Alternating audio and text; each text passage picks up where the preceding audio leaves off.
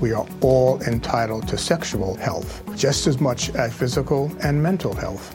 We want to make it easier for folks to find resources. However they engage with us, there's no wrong door. So it's important that people are able to get access to care that is affirming. Talking about what their sex life is, about their concerns, and to make sure they're healthy. Do it for them. Do it for you, Montgomery County. Your sexual health matters. Visit doitforyoumc.org.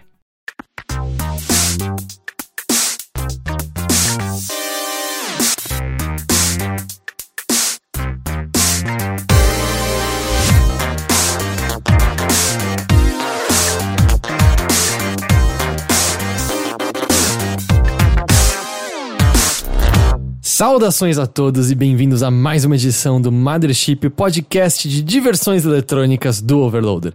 Eu sou o seu anfitrião Heitor de Paula e eu tô aqui com o Henrique Sampaio. Olá. E estamos só nós dois por conta de pequenos encontros técnicos, posso dizer? Encontros informacionais, eu diria. Eu vou dizer, dessa vez eu não tive culpa nenhuma. Não, culpado fui eu mesmo. A gente ia ter uma convidada que eu tava bem animado pra conversar com, infelizmente acabou rolando esse desencontro. Tentaremos, quizá semana que vem a gente vê se rola alguma coisa, mas a gente vai tentar chamar ela novamente. Mas então, e aí a gente só descobriu esse desencontro faltando meia hora pro horário do podcast, e aí já era um pouco tarde demais, até porque a gente tá gravando esse podcast na quinta em vez da quarta, que é o dia que a gente grava normalmente. E aí rolou que não dava mais tempo de chamar. Tudo errado, tudo errado. Mas isso é ponto de vista, tá tudo certo. Porque eu tô aqui, você tá aqui, eu me sinto animado, eu me sinto energizado. Não, eu tô com sono, continua errado pra mim. Você não tá preparado ainda por conta do horário de verão, né? Não, você acho que é só porque eu tô acordando cedo nesses dias. Entendi. Também. Mas tudo bem, tem energia transbordando o suficiente de mim pra transmitir pra você. E a gente ficar num equilíbrio, porque também galera animada demais, né? Não enche o saco depois de um tempo e tal. Mas, meu Deus. Ok, meu ânimo acabou de ir embora. Acabou de estragar tudo. Mas você não é uma dessas pessoas que ficam afetadas pelo horário de verão? Eu não sei, eu acho que eu tô um pouquinho, assim. Mas, eu não sei, os últimos dias eu tenho acordado cedo também. Não apenas porque eu quero, porque às vezes eu preciso. Então, meus horários não estão muito certinhos desde que virou a chavinha do horário de verão. E esse é o último horário de verão, não é? Eu achei que havia uma discussão, mas que não havia sido nada acertado ainda sobre, de fato, acabar esse horário de verão. Eu não li nada sobre o assunto, mas me falaram que seria o último horário de verão aqui no Brasil. E eu fiquei muito, uau, que tipo, mudança, eu vou viver pra ver essa mudança. É que, na verdade, a mudança vai ser, não vai mudar em nada. Vai continuar sendo o que era. Não, mas acho que desde que a gente nasceu tem horário de verão, né? Eu digo... A gente simplesmente não vai perceber que entrou o horário de verão, sabe? Sim. Mas eu nunca tive problemas com horário de verão. E eu achava que era super frescura de quem dizia ter. Mas eu fui ver que não, assim. Existem pesquisas que mostram que os efeitos são grandes e vários. Pegam muitas pessoas. A nível, assim... Bom, eu vi num quadro do John Oliver, sabe? Do Weekend Update, é isso que chama? Eu não lembro o nome do programa dele. Last Week Tonight, acho que é isso. E meio que assim, tem coisas do tipo aumento de acidentes de trânsito quando acaba de mudar o horário de verão. Tem pessoas que têm sintomas meio parecidos com depressão por um tempo. Realmente desestabiliza muitas pessoas. Porque tem muito a ver, né? Desestabiliza seu sono. E sono é um negócio que ferra muito com o nosso emocional, assim. Tem até, eu lembro de um texto bem grande que eu li um tempo atrás sobre a importância do sono no tratamento à depressão, assim, nível que clínicas de tratamento, os pacientes que ficavam nos quartos com face norte, que recebiam o sol pela manhã, tinham uma recuperação mais rápida do que os pacientes que ficavam com face sul, por exemplo. Então realmente não é uma frescura desestabilizar as pessoas. Mas eu achei que essa vez, nos 2 primeiros dias eu fiquei esquisito, porque eu não conseguia dormir no horário que eu queria dormir. E aí, quando dava 6 da manhã, eu acordava e eu não conseguia mais dormir de novo, assim, sabe? Mas era num nível assim, que você tá cansado, mas você sente, eu não tenho mais sono nenhum, não consigo. Isso se chama ansiedade. Mas eu não tava tendo até 2 dias antes. Entendeu? Então deve ter um outro nome. Mas eu sei lá, eu vou tentar descobrir, eu não sei se são minhas costas que estão zoadas ou o que é exatamente. Mas enfim, estamos oficialmente em horário de verão. Isso dura até quando? Fevereiro do ano que vem? Eu acho que sim, fevereiro, março. Mas é bom, a gente tem solzinho até mais tarde, a gente acorda no escurinho ainda, dependendo do horário que você levanta. Eu não acordo no escurinho, não. Os dias que eu tava levantando 6 da manhã sem conseguir mais dormir. 6 da manhã é muita coisa pra mim. Mas sabia que isso é uma das coisas também que eu vejo muita gente falar, assim, porque muitas pessoas ficam, eu aproveito mais o solzinho depois do trabalho. Mas um monte de gente que trabalha acordando 4, 5 da manhã, acorda no meio do breu da noite, basicamente, ainda. E é uma merda acordar nessa... É horrível acordar e não ter nenhum fiozinho de sol vindo ali do fundo, né? Mas bem, a gente não tá aqui pra falar de horário de verão. Mas falou, isso é verdade. Eu acho que agora não tem mais como voltar, a não ser através da magia da edição, mas eu não vou empregá-la aqui, não adianta. Não é desnecessário. A gente tá aqui pra falar sobre videogames. Eu preciso virar isso aqui porque eu não consigo ver a minutagem pra eu poder marcar os assuntos. A gente tá aqui pra falar sobre videogames, e muitos videogames aconteceram aqui na cidade de São Paulo na semana passada, porque aconteceu a BGS 2017. O maior evento, ainda o maior evento de games da América Latina, né? Eu acho que sim. Eu acho que é um bom tempo. Até porque não sei se apareceu nada de novo na América Latina pra bater de frente com isso. Nos outros países eu acho que deve ter eventos grandes, mas... Não conheço quase nada da cena no México de games, tinha a EGS, né? A EGS, que acabou um tempo, não acabou? Sim, que inclusive tinha em São Paulo também. Ia ter num ano que também ia ter acho que a primeira BGS em São Paulo, e aí meio que acabou antes de acontecer. Assim. Mas a gente esteve lá, a BGS aconteceu do dia 10, que é o dia das crianças, né? Dia 11, Dia na 11 é o verdade. dia das crianças, até o 12, 13, 14, até o dia 15 de outubro. Dia 12 foi o dia das crianças, dia 12 mas começou no dia dia 11, a BGS. Tá, ok. Eu não sei mais qual é o dia das crianças. Que também é o dia da Nossa Senhora de Aparecida, padroeira do Brasil, é isso? Eu achava que era do Cosme e Damião. Eu acho que São Cosme e Damião é outra data. Eu acho que é. Mas bem, aconteceu a feira. E nós estivemos lá nos 2 primeiros dias. Não, eu estive nos 2 primeiros dias, você só foi no primeiro, que é aquele dia que é de imprensa e de quem compra o ingresso mais caro de todos lá. Foi o meu caso, porque eu sou uma pessoa muito rica. Você é muito rica. E você até falou, eu nem vou me cadastrar como imprensa. Eu sou tão rica que eu vou comprar o ingresso caro. E eu falei, mas por que rica? Porque eu sou rica. Você pode me chamar de Henrica Sampaio. Exato. E o pessoal saiu tendo gostado bastante da BGS. Eu só vi elogios, eu só vi pessoas muito animadas com o que elas viram, com o que elas sentiram. Eu não acho que é nem de perto o evento mais fraco, a edição mais fraca que a feira teve, mas eu também não acho que é a edição mais forte que a feira teve, assim. Eu não saí achando que foi tão incrível quanto as pessoas. Eu achei que foi uma BGS normal, eu senti. É que também vai muito da experiência particular de cada um na feira, né? Especialmente pra gente que é jornalista, a gente conversa com outros jornalistas, a gente tem a perspectiva de jornalista, não de consumidor. Mas eu vi muitos jornalistas que saíram muito animados, assim. Então, mas eu acho que não apenas pelo conteúdo, mas também pela experiência que ela teve na feira. Ou seja, ela viu amigos, teve festa, sempre tem festa, tipo, pra jornalista nesse Eu não fui nenhuma, Porque você não quis. Eu não gosto de ver outros jornalistas, então pra mim porque você não quis. tudo... No primeiro dia da imprensa teve festa, na própria BGS, né, num dos estandes, com álcool. Teve bastante coisa acontecendo. Então é um meio que pro jornalista que tá trabalhando ali pode ser bastante animador também. Então, eu tento ficar longe das pessoas, eu tento ficar longe das festas, então mas você me conhece, né? Eu tenho uma escuridão que mora dentro de mim. Pois eu aproveitei tudo, acordei no sábado completamente... eu acho que meio bêbado, inclusive, ainda, e depois que foi bater a ressaca, mas tudo bem, isso vai ficar pra outra parte. Mas bem, assim... O que a gente tirou de interessante? Quem acessar o overloader.com.br, eu não sei porque é um .com, mas é um .com, então a gente segue em frente. Vai ver, a gente fez um videozinho dando um giro geral pela feira, mostrando um pouquinho dos stands, mostrando um pouquinho das coisas que você encontrava por lá. Falando brevemente de algumas das coisas que a gente jogou, que chamaram a nossa atenção. Eu tenho um vídeo que eu publiquei de uma entrevista com um pessoal da 11-Bit Studios, que é o estúdio que fez This War of Mine. A gente fez uma entrevista com eles sobre o novo jogo deles, o chamado Frostpunk, que a gente jogou lá e a gente achou interessante.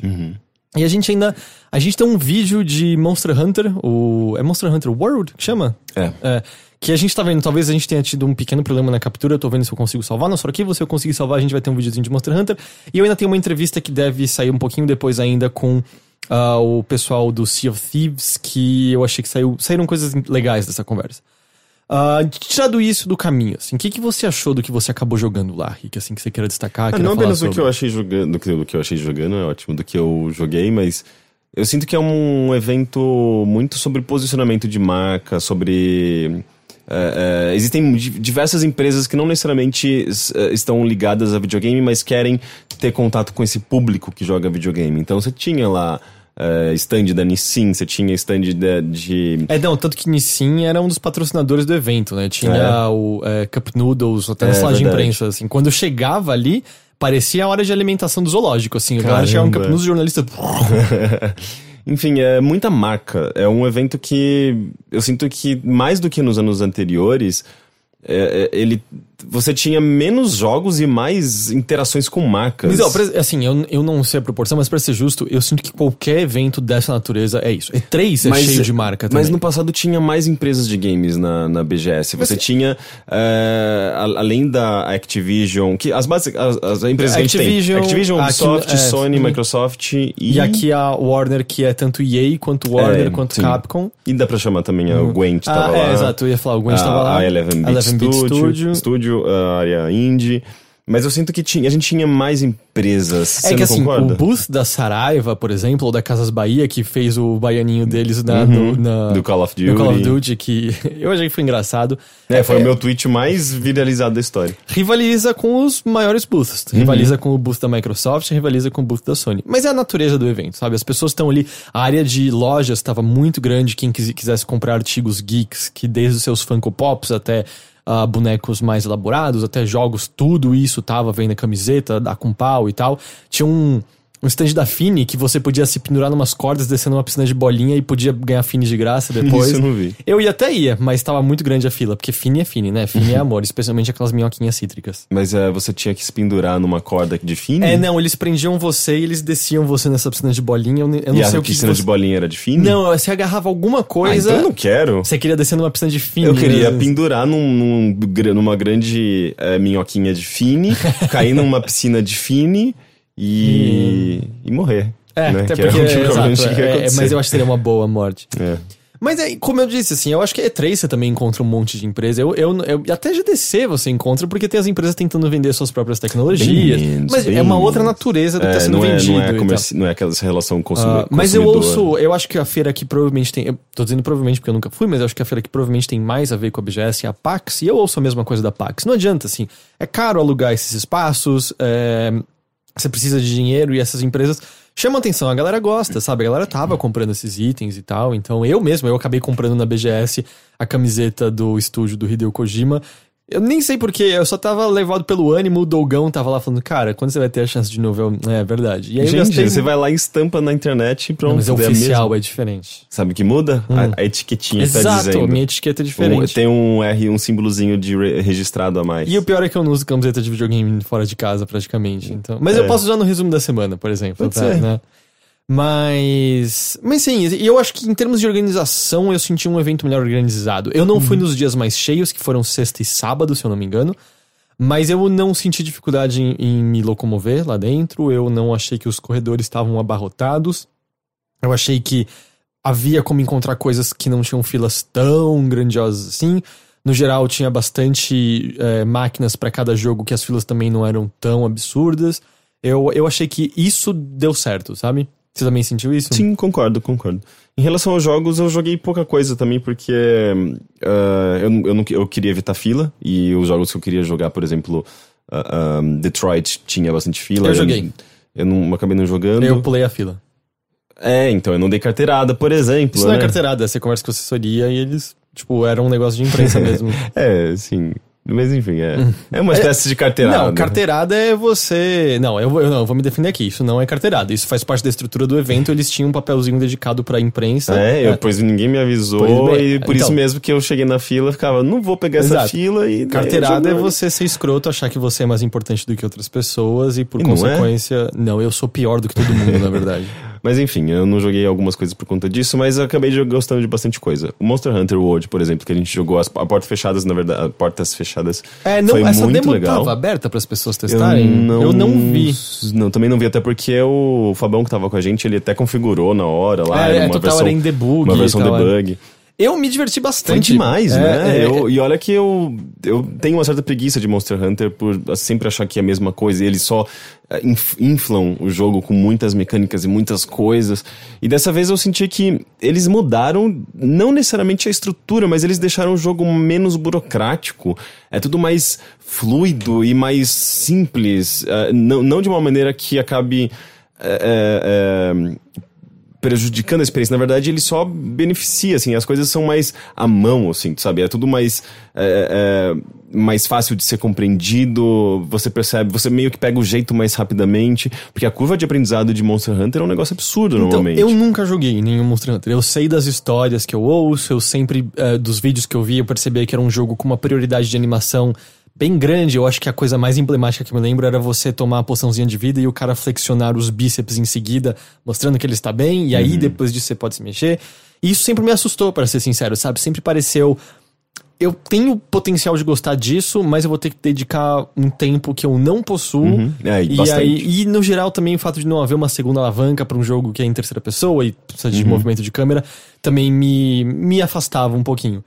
E então, assim, eu sei, assim, das coisas que o Fabão e você estavam me falando ali na hora, que vocês percebiam que eram diferentes dos jogos originais, mas a minha experiência foi como pegar um jogo de ação em terceira pessoa, assim, não havia nada muito misterioso, assim, rapidamente eu entendi como usar os itens, eu entendi... Alguns, né? Porque a gente teve contato com pouquíssimos itens, do que a gente tinha ali. Eu entendi o quanto de prioridade de animação existia, não me pareceu muito distante de um Dark Souls, não me pareceu muito distante de um Bloodborne, de um Dead Rising. Eu diria que Dead Rising às vezes parece que tem mais prioridade de animação pelo que eu vi ali. Eu escolhi 2 armas distintas que o Fabão, que é o assessor da Capcom, falou que eram armas mais simples de serem usadas, e eu achei que pra começar era melhor pegar uma arma simples. E a gente conseguiu chegar no monstro tranquilamente seguindo lá os vagalumes, né, que aparentemente é uma mecânica nova desse jogo. Isso eu não conhecia, eu achei que era cheiro, na verdade, o rastro de cheiro que o bicho deixava. Não, são vagalumes tanto que você olha pegadas dele no chão, e aí você vai enchendo uma barrinha de, sei lá, nível da pegada desse monstro. O que faria sentido quanto ao cheiro, né? Mas eu acho que são, porque ele até tava escrito flies, algum tipo de flies no negócio.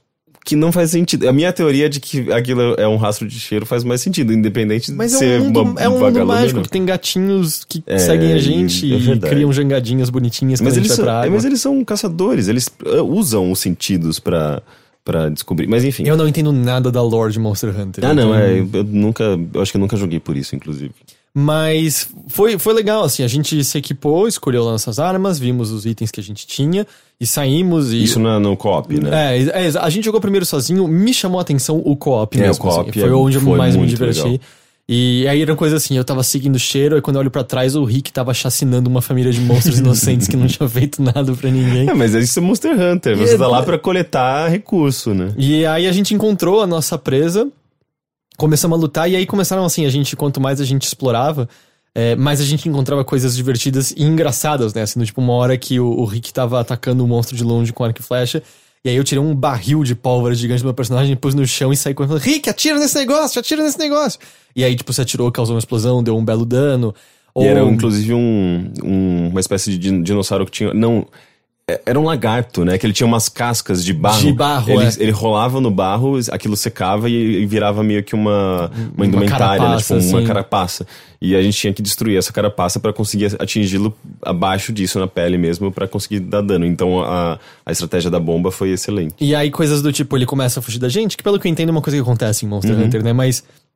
dinamicamente, outros monstros da região podiam atacá-lo. Eu tenho quase certeza que na demo tava tudo programado pra acontecer daquela maneira. Eu não sei. Mas o que nos foi explicado é que... É uma coisa emergente. Exato, assim, certo monstro mora naquela área, ele tem certo comportamento, se a sua briga chamar a atenção, ele pode aparecer. Então, assim, a gente tava parecia uma região meio de pântano, e aí saiu parece que um jacaré gigante debaixo do chão e pegou com tudo o bicho que a gente tava caçando. Quase achei que a gente ia perder nossa presa pra aquele outro bicho. E aí começa uma luta entre eles, e aí começa a chover, e era muito... Porra, que legal, sabe? Tá tudo saindo de controle. Tudo dinâmico, né? E as coisas imprevisíveis. Eu achei maravilhoso. Então, mas eu realmente acho que é um sistema emergente, porque os jogos anteriores já tinham um pouco disso, só que menos. E tem o lance do chefe se comportar de maneiras muito distintas e fugir e ir pra outras regiões. Pelo que eu entendi, o Monster Hunter World, ele apenas torna esse mundo mais complexo, porque existe um ecossistema, existem propriedades nessas diferentes regiões. Então, se o monstro, durante essa fuga, atinge uma outra área, algumas coisas podem acontecer, sabe? E a gente viu, por exemplo, ele invadindo a área desse outro monstro que se sentiu ameaçado e começou a atacar. Então, você vê o sistema se comportando de diferentes maneiras. Eu achei isso muito legal. Não, talvez eu tenha me expressado mal. Eu não quis dizer que eu não acredito que no jogo não seja emergente e dinâmico. Eu quis dizer que na demo assim, né? Eu acho que existe uma boa chance de estar pré-programado para que a gente veja coisas legais e meio que tire a prova do que... Um exemplo do que poderemos encontrar quando jogarmos de fato, sabe? Sim, e...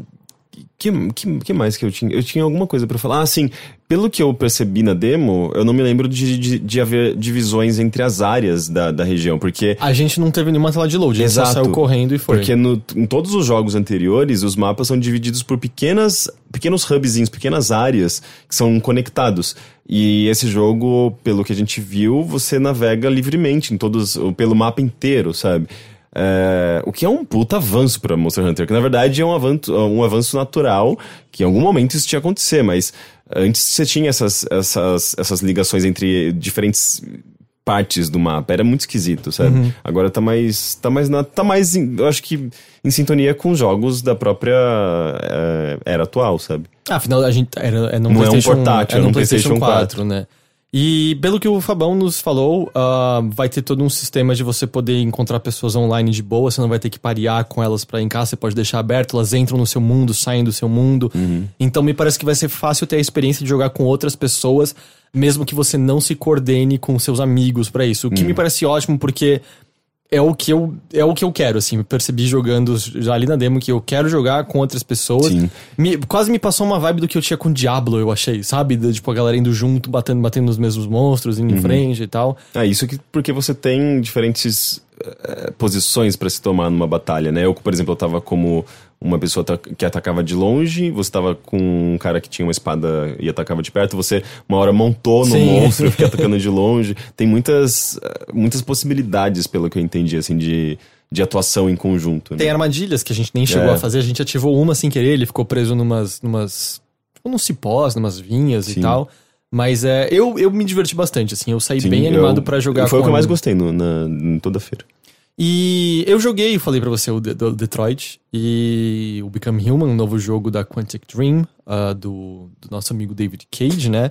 E é assim, a demo que havia ali é a mesma demo que tava na E3, que é o mesmo vídeo que a gente já viu na internet, que é você controlando o Android que tá indo fazer uma espécie de negociação porque um outro Android levou como refém uma garotinha. Qualquer um que já tenha jogado um outro jogo da Quantic Dream, você sabe como é isso. Assim, é você controlando um personagem por um ambiente, tem um monte de coisas pra você interagir. Algumas delas vão te oferecer informações relevantes pro que você tá fazendo ali naquele momento. Algumas são só pra ambientar mais o mundo e tal. Mas vamos dizer, essa cena específica, separado, foi uma cena que eu gostei muito. O lance é que os jogos do David Cage normalmente tem cenas que você gosta muito e cenas que, essa aqui não deu nem um pouco certo. Sempre a gente fica na torcida pra que todas as cenas tenham a qualidade, vai saber, às vezes o Detroit Become Human, todas as cenas têm qualidade desse.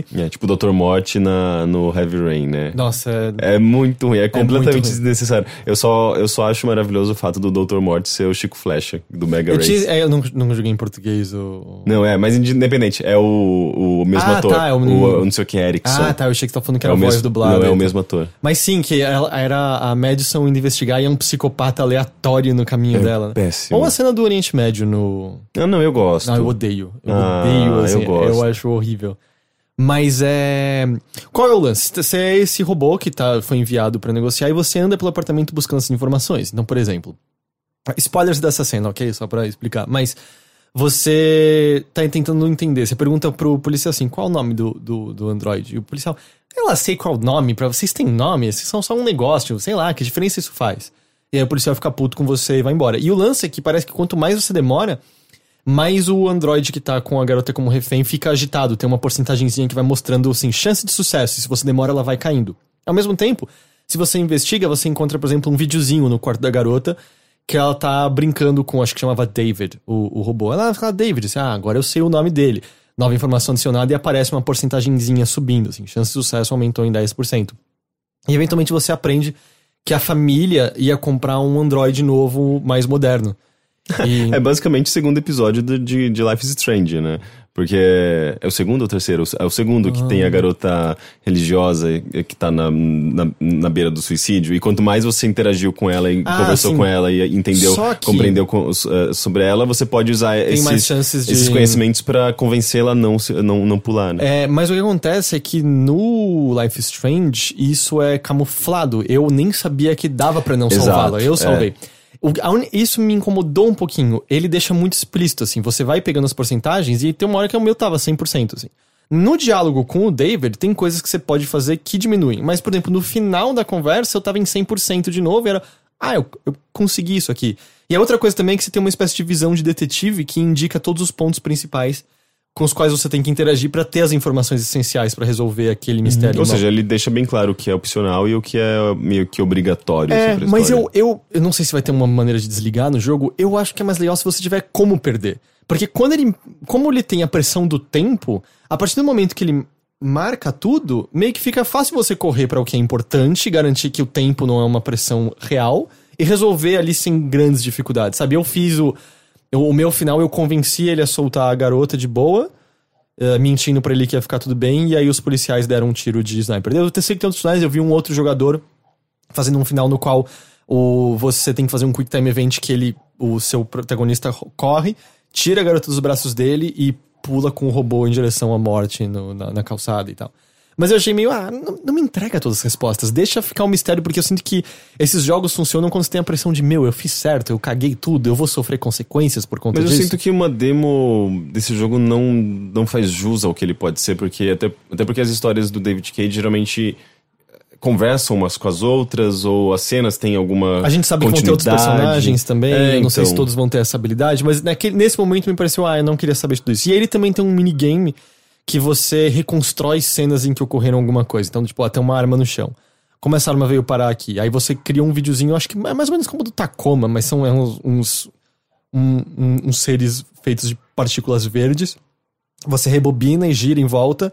E aí quando você chega num ponto que tem algo interessante, você pode olhar ao redor e descobrir uma nova informação pra descobrir onde um item foi escondido, por exemplo. Assim. Nada que a gente já não tenha visto antes, mas me parece ser o tipo de coisa que é divertido.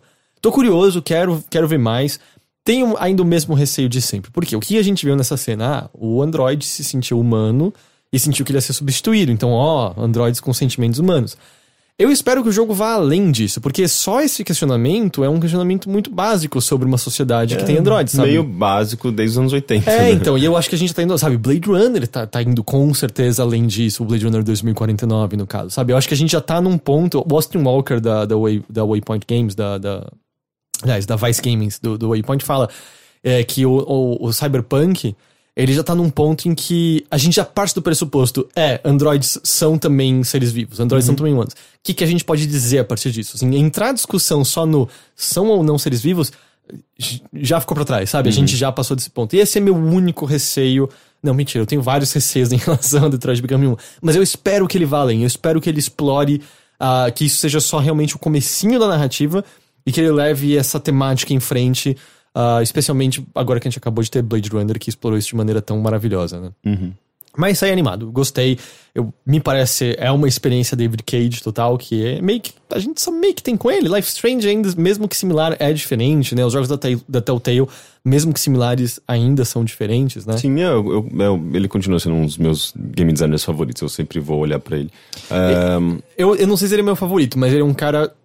Eu sempre quero jogar os jogos dele. É porque ele é a única pessoa dessa indústria que consegue fazer jogos com esse orçamento, totalmente focado em narrativa, sabe? É meio que... eu sinto que é um dos poucos autores, assim, que conseguem chegar nesse paradigma, sabe? Mas enfim, que mais que a gente tem? Eu gostei muito do Frostpunk que você mencionou, né? Tipo, que é uma espécie de jogo de sobrevivência com SimCity, né? Com construção de cidades. E eu achei muito legal, porque, tipo, o contexto é interessante, né? Tipo, lembra bastante o This War of Mine. São pessoas sobrevivendo num ambiente de clima extremo, né? Aconteceu alguma coisa, parece que o mundo acabou ou não, você não sabe. E tem esses habitantes nessa cidade numa versão alternativa do final do século XIX. Que é meio steampunk, só que daí eles brincam com essa coisa de frostpunk por ser... todo o perigo frio, é o frio, né? E tanto é que você sobrevive mantendo uma espécie de gerador de calor no centro da cidade, o que faz inclusive com que toda a estrutura da sua cidade seja circular. Então você constrói ao redor desse gerador circular e você vai tendo esse cilindro, né? Tudo meio cilíndrico, é bem interessante como você constrói a sua cidade. Parece um gerador Mako de Final Fantasy VII. Ah, ok, eu não joguei pra saber, mas Mas Midgar era um disco saindo. Sim, eu me lembro da imagem. E conforme você vai mandando os seus habitantes, né, para as diferentes áreas do mapa para coletar recursos e tudo mais, você precisa estabelecer novas leis para a sua cidade, coisas que quase sempre possuem malefícios, não só benefícios. Contrapartidas. Né? Contrapartidas. Então você pode, por exemplo, instaurar uma lei que permite com que crianças trabalhem. Você vai ter mais mão de obra, mas ao mesmo tempo você vai diminuir a felicidade das pessoas, vai gerar outros problemas. Crianças ficam mais facilmente doentes, por exemplo. Então é um jogo cheio dessas decisões morais. Que é muito similar ao como This War of Mine o jogo não tava dizendo pra você que era errado roubar a casa da velhinha. É só você ver que tinha uma velhinha numa casa com comida e você decidia se era isso que você queria fazer, se você podia conviver, se a sua sobrevivência precisava chegar a esse extremo. E é a mesma coisa no Frostpunk, né? Ele é meio... O que você acha que é necessário pra sobrevivência? Sim. E aí você julga a sua própria consciência. E é muito curioso porque eu sinto que, assim como a gente tinha no SimCity uma visão macro e no The Sims uma visão micro, a gente parece ter um inverso agora, né? Porque o This War of Mine é como se você tivesse, digamos, uma visão micro de um jogo de sobrevivência e agora a gente tem uma visão macro de um jogo de sobrevivência. É uma sobrevivência coletiva. Você não vê... Eu pelo menos não me lembro de ter uma tela de status de cada pessoinha, dava até pra clicar, mas era uma coisa assim... Meio mais de curiosidade, Você não vai comandar, exato, você não vai comandar uma pessoa. Quase como, acho que no Theme Hospital, que você podia ver uma pessoa individual. Mas você ainda você vê muito da humanidade, as pessoas entrando nas casinhas, se acolhendo juntas, né, aproveitando o calor. É um jogo muito bonito, e tem até uma coisa de aconchegante, né, tipo, chega à noite, as pessoas se aproximando, entrando nas casinhas. Até que se destaca muito, porque o resto é tudo branco, morto, né? Não tem vida nesse mundo. E eu achei muito legal, assim, é um jogo que parecia bastante difícil,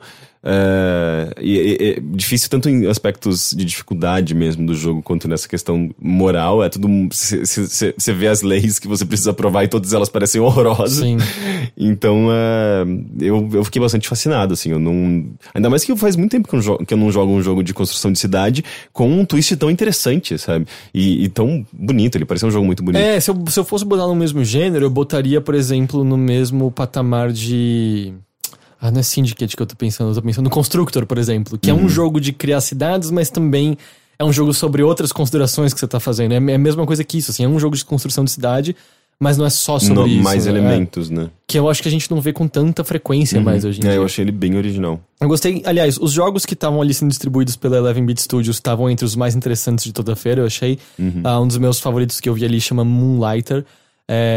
Aliás, perdão, só reiterando, o Frostpunk sai no começo, sai no ano que vem pra PC. Por Eles não deram uma data exata, ele falou só meio, a gente vai ver sobre outras plataformas depois, mas eu acho que provavelmente não é começo do ano que vem mesmo, porque eles falaram que o jogo tá basicamente terminado, eles só estão, nas palavras deles, dando uma polida, por exemplo, esses detalhes que a gente mencionou de luzes e, sabe, detalhezinhos da vida das pessoas, é o que eles estão botando ali no jogo em si. Moonlighter é um jogo sendo distribuído, não desenvolvido pela 11-Bit Studios. Ele parece muito a minha praia. É um jogo sobre você... vamos dizer, a ação dele é como se fosse de um Zelda. Você bate com uma espadinha, vendo tudo mais ou menos de cima e tal. Ou um Binding of Isaac. Binding of Isaac. É que as dungeons... as dungeons de Binding of Isaac são inspiradas em Zelda, né? É verdade. Existe uma dungeon meio que do lado da cidade onde as pessoas vão explorar, e você explora essas dungeons e mata inimigos e faz pequenas quests ali, mas o principal é que você adquire itens que você leva de volta pra cidade e põe à venda na sua lojinha. Não é um conceito 100% novo. Quem jogou aquele Racketeer, não o jogo de Kinect. Nem sabia que existia um jogo indie japonês. Não, o de Kinect é WRECKE Eu aposto que tem 3 pessoas que conhecem esse jogo. Que estão ouvindo a gente. É um jogo, se eu não me engano, da Iron Galaxy. O Dave Lang foi um cara que apresentou esse jogo numa E3. Ele foi de um Summer of Arcade no Xbox 360. Entendi. Mas tem um jogo japonês chamado Racketeer, que é Reccetear, que é você uma garotinha que vai numas dungeons, pega itens e vende na sua lojinha. É um jogo bem legal, é um jogo meio áspero, vamos dizer, em certas arestas, mas é um jogo legal. E esse Moonlighter me lembrou disso, assim, porque você volta, você determina o preço do item, você vê se, pela reação das pessoas, se o preço estava bom, se estava caro, se está muito barato. Consequentemente, você usa o dinheiro para se equipar melhor, volta pra dungeon. E a pixel art dele é linda, linda, linda. Será que dá pra fazer igual eu fazia no Animal Crossing? Que eu colocava minhas coisinhas pra vender na loja. E ninguém comprava. Aí você empurrava as pessoas. E daí eu via que entrava alguém na lojinha, daí eu saía empurrando ela na frente dos meus objetos, até que uma hora clim, olha, esse negócio parece bom, sabe? E daí assim que eu vendia, basicamente coagindo as pessoas a comprarem meus produtos. Mas eu curti. É um jogo que também sai ano que vem, sai pra consoles e PC. Aliás, foi anunciado pra Nintendo Switch, acho que ontem ou anteontem. E eu acho que é um jogo que deve encaixar muito bem no Switch. Imagina, aqueles joguinhos indie que saíram pro Switch estão vendendo super bem, né? O Love Story. O Golf Story. É Golf Story, não é? Sim. Golf Story. Enfim, vários jogos indies, bonitinho, coloridos, assim, eles estão indo muito bem no Switch. Tem mais algum destaque que você queira? Tipo, a gente jogou Children of Morta, eu não tenho muito a falar sobre ele. Parece um dungeon crawler legal pra co-op, mas não... Tipo, bonito, pixel art interessante, mas não sei, não me chamou nada absurdamente atenção, assim. Não sei, a área indie continua sendo aquela esquisitice de coisas muito bem feitas e profissionais e coisas muito amadoras, misturadas. Pra jogar coisas indie brasileiras que eu olho e me animam, eu gosto mais do Big. Não, certamente. O Big é excelente pra isso. Até porque existe uma curadoria, é um evento intencionalmente voltado a desenvolvedores independentes. Enquanto que a BGS é pra quem tem dinheiro. Eu sinto que mais da metade do que eu vi na área indie da BGS... não é mais da metade não, vamos dizer metade. São trabalhos que não estavam prontos pra serem mostrados pro público ainda. Especialmente considerando que é uma feira, não é uma feira da área, é uma feira que vai público geral. E tinha uns jogos que estavam rodando muito mal, muito, muito mal. E eu acho que as pessoas que estão ali vão olhar para aquilo e elas não vão entender que o jogo pode ser otimizado antes do lançamento, ou seja lá o que for. Elas vão olhar e falar, isso aqui tá ruim só. Porque não é um evento de desenvolvimento, no qual desenvolvedores também vão passar e eles vão conversar com outras pessoas que criam. É um evento mais pro público, né? E qualquer um pode filmar aquilo. Então a pessoa filma o jogo rodando mal. Não é uma boa ideia, inclusive. E é caro também. Então às vezes eu sinto, eu não sei, eu achava que esse dinheiro era melhor nas mãos de um artista. Novamente, por isso que eu acho que é amador, sabe? São pessoas que talvez não tenham muita ideia de como aproveitar esse dinheiro, o que fazer pra melhorar esse desenvolvimento. Mas tinham coisas chamativas, assim. O pessoal do No Heroes Here tava lá mostrando o jogo. Eu acho que era provavelmente top 3 melhores jogos da área indie, tranquilamente. Ou da BGS, eu diria. Porque é um jogo excelente. Sim, era um dos melhores jogos da BGS, eu também diria isso tranquilamente. E, vamos dizer, dos jogos que acabaram de sair ou inéditos, porque quando você vai pra Microsoft, por exemplo, tinha Cuphead lá também, que é um jogo maravilhoso e tal. Na área da Sony, acho que tinham coisas boas lançadas também, mas enfim... Tava lá o No Heroes Here, o pessoal da Cat Nigri tava mostrando o King, tava mostrando o Necrosphere também, não tava? Ou era só o King? Acho que só o King, o Necrosphere já saiu. Não, mas acho que os dois estavam lá. Até porque tinha no stand da da Sony, pro PlayStation 4. Verdade. Tinha o King e o Necrosphere. E o No Heroes Here também tava no PlayStation 4. Eu acho que sim.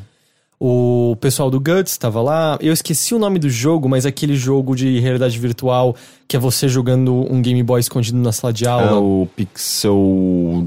Não. Pixel... É alguma coisa assim. Que é uma desenvolvedora brasileira fazendo, né? Infelizmente, acabou não no tempo de jogar. O pessoal que jogou gostou, falou só que tava com um delay nos controles, assim. Você apertava o botão de pulo e depois o personagem pulava e tal. Mas eu acho que era uma das coisas mais chamativas. Mas, aliás, quem tá... Pixel Ripped, alguma coisa assim. Pixel Ripped e acho que é um ano, 2099, alguma coisa assim. Alguma coisa assim.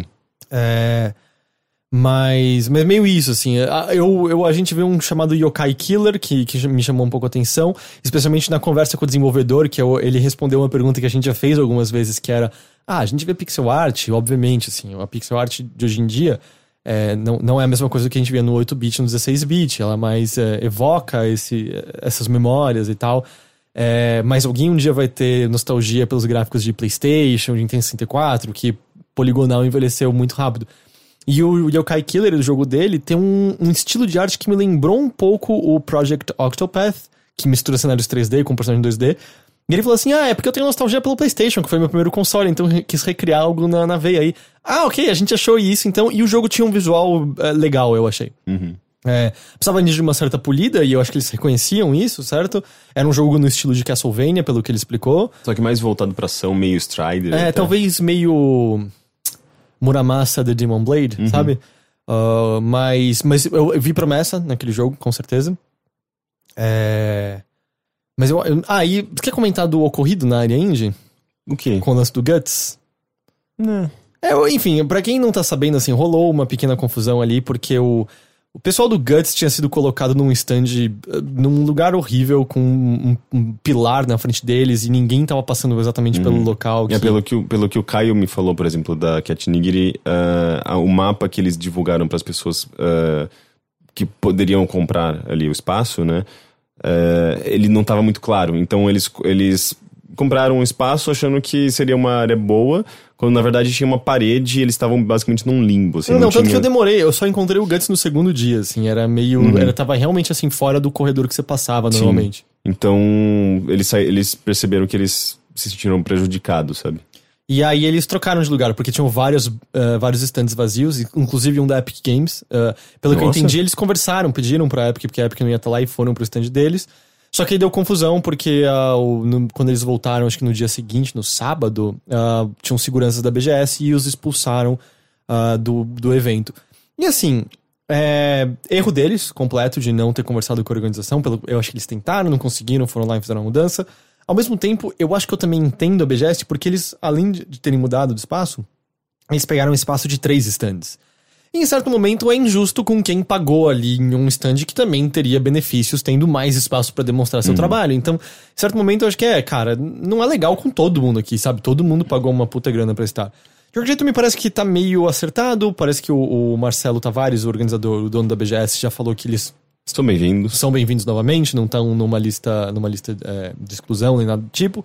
Também parece que, assim, foi uma confusão momentânea, uma pena, tiveram até que cancelar um campeonato que eles tinham organizado, que daria um prêmio de R$1.000, alguma coisa assim? A pessoa poderia estudar naquela escola Melier, não é isso? Eu não lembro, eu achei que era R$1.000. Eu achava que era R$1.000 em bolsa de estudo. Talvez. Mas me parece que tudo deu certo, tudo foi de boa. Me parece que também foi tudo de boa em relação aos convidados. Hideo Kojima era o principal mesmo ali. E eu nem cheguei a ver nenhuma das apresentações dele, assim. Mas ele tava, no primeiro dia, ele tava andando de boa. Assim, volta e meia ele tava do seu lado ali. Eu assim, passava do lado ali na lojinha. Eu ia lá, tirava uma foto assim, meio de longe, só pra dizer que eu cheirei o ar do Kojima. E aí, sei lá, tava o David Crane por lá também. Tava o Nolan Bushnell. Infelizmente não o Hideo Kojima, só o SBT e a Globo puderam entrevistar. Nolan Bushnell e o David Crane, o Valor não teve a oportunidade de entrevistar. Não nos foi concedido o horário nem nada do tipo. Acontece, quem sabe numa próxima. O Brandon Green também tá andando de boa lá. Eu encontrei ele parado no corredor no celular um dia. Acho que as pessoas não sabem direito quem ele é. A piada é que ele é de fato The Player Unknown. Verdade. Mas eu acho que é meio isso, assim. Eu tô pensando assim... o último jogo que eu acho que eu queria destacar, que eu joguei, que eu gostei muito, foi o Sea of Thieves. Que você sabe que eu tô animado pra esse jogo já de longa data. E eu tive a oportunidade de jogar lá ao lado de outras pessoas. E ele é exatamente o que eu esperava que ele fosse, assim. Provavelmente, eu não sei se o jogo vai ter necessariamente um objetivo de finalização, mas um jogo aberto pra você estar com pessoas no mesmo barco, decidindo o que fazer, indo procurar tesouro, e tudo sendo bem humorado, coloridinho, divertido, e a galera não levando a sério na medida certa, sabe? Então, do tipo, a gente tava indo em direção a uma ilha pra procurar um tesouro, e nosso tempo tava acabando, e aí todo mundo, sabe... Ok, eu tô içando as velas. Aí o cara, ok, eu tô arrumando o timão. Aí eu, ok, eu tô puxando a âncora. Aí uma pessoa, eu tô bebendo rum. E aí tava, tipo, ele bebendo rum num navio. Aí puxou a sanfoninha dele e começou a tocar música pra todo mundo, sabe? E tipo, ok, toca música pra gente, cara. Ele ficou tocando música enquanto a gente navegava em direção ao lugar certo e coisas assim.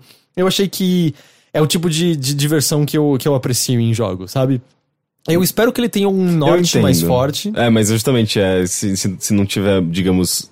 Se o jogo não mostrar todas as suas possibilidades e a maneira de você progredir nesse universo, pode meio que se esgotar rápido também. Então, esse é meu medo também, exatamente, assim, de, você faz todas as coisinhas engraçadas possíveis num fim de semana, e aí, ok, a gente só tá fazendo as mesmas coisas, né? Você tá bebendo ruim, tocando música enquanto alguém foi jogado ao mar e tal.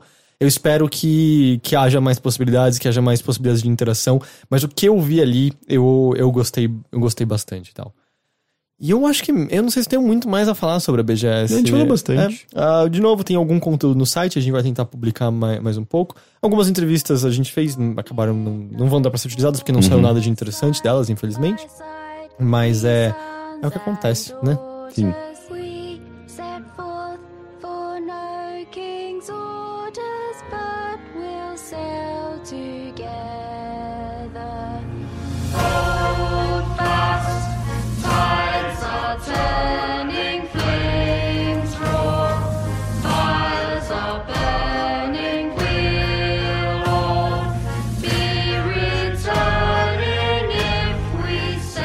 E Henrique, eu queria trazer pra hoje aqui um assunto relacionado a algo que aconteceu nessa semana. Na verdade, assim, ele se conecta a uma discussão que já existe de longa data, mas entrou em ebulição novamente nas últimas semanas, e ela engancha com um evento ocorrido nessa última semana.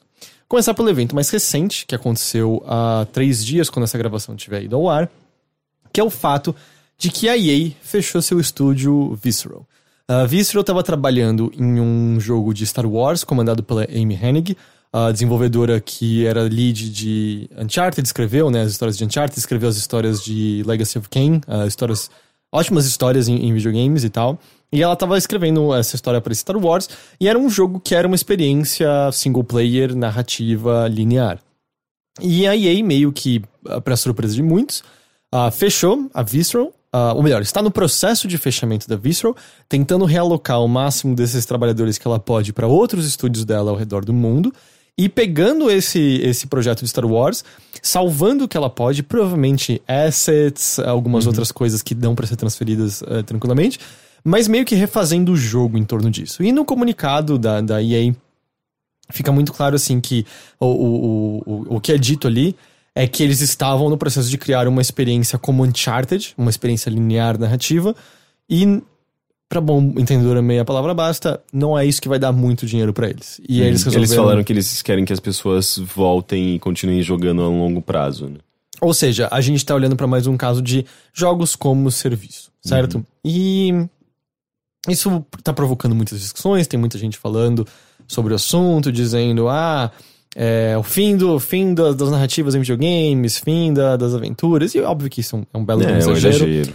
Mas, poxa, não deixa de ser chocante, certo? Porque, tranquilamente, o produto de Star Wars... Você acha chocante? Cara, depois de tantos anos em desenvolvimento esse jogo, eu acho que é chocante. Sim, mas ao mesmo tempo, vindo de uma empresa como a EA, sabe, que desenvolve jogos... que investe muito fortemente em jogos, os jogos dela são... ela precisa ter um retorno maior do que assim, o investimento. Eu entendo por que eles estão fazendo isso. Meu ponto é que mais assim... Isso já era uma coisa previsível há um tempo, assim. Não é como se fosse de 2 anos pra cá que o desenvolvimento de jogos desse porte tivesse tornado insustentavelmente caro, assim. Isso já é de longa data, assim. Desde a última geração a gente tá vendo essa conversa acontecer de novo. Mas e a gente isso já viu também justamente a filosofia de cada empresa, né? Sim, mas meu ponto é que a gente viu na última geração diversas empresas, inclusive a EA, tomarem diferentes medidas para tentar combater isso. Por exemplo, durante muito tempo a gente via jogos com multiplayer bosta colocado ali só para diminuir a revenda deles, para ter menos cópias de jogos usados nas lojas. A gente viu basicamente todos os jogos que seguiam essa estrutura virarem open world, que de certa forma é uma maneira de você inflar, sendo bem claro, inflar seu jogo, fazer com que as pessoas passem mais tempo ali e queiram possivelmente comprar outros conteúdos que são lançados. A gente teve o Season Pass, a gente teve a época que os jogos vinham com um código para você ativar as coisas online, lembra? Porque se você revendesse seu jogo, a pessoa teria que comprar um código adicional, senão ela não teria acesso à porção online dos jogos. A gente já viu muitos passos. E aí, eu acho que é mais surpresa, assim, parece que desde 2013, mais ou menos, esse jogo tá sendo desenvolvido, desde quando o acordo entre Lucasfilms de venda pra Disney e aí a EA ganhar os direitos aconteceu. E é meio, poxa, assim, tanto tempo e agora, sabe, que vocês perceberam que não era isso que vocês queriam, e ainda mais quando... Agora que já saiu, tipo, já tá pra sair um segundo Star Wars Battlefront, e era né? supostamente pro ano que vem, né, que esse Star Wars, que nem tinha título, certo? Era só o Star Wars da Visceral. Esse daí sim, da Visceral, verdade. E agora ele não vai mais acontecer, assim. Então é uma pena e você ainda não tá decidido pra onde a Amy Hennig vai, de acordo com o comunicado da EA. Está havendo conversas sobre exatamente o que vai acontecer. E aí eu acho que, assim, você já tocou num ponto interessante, assim. Várias das pessoas... eu vi vários dos contra-argumentos das pessoas dizendo assim... e aí falando que jogo single player não vende, olha aqui os melhores Metacritic desses jogos. E aí você tem uma lista de vários jogos single player. Horizon, Zero Dawn, Zelda, Breath of the Wild. E tem algumas coisas que até que não são open world. Mas justamente, assim, que você ter uma boa nota não significa boas vendas. E é isso que eu acho que as pessoas também... O que é curioso, por exemplo, você pega casos como Resident Evil 7... As vendas são muito boas. Ele vendeu em torno de 4 milhões, não foi? Eu acho que a essa altura já tá em 6 milhões. A Capcom queria que ele vendesse, estimava 10 milhões de cópias vendidas. O que é meio absurdo. Mas ela tinha o nome Resident Evil, né? Resident Evil 6 vendeu. E sabe, um jogo com um puto investimento, uma mudança. E um jogo excelente. Excelente, exato.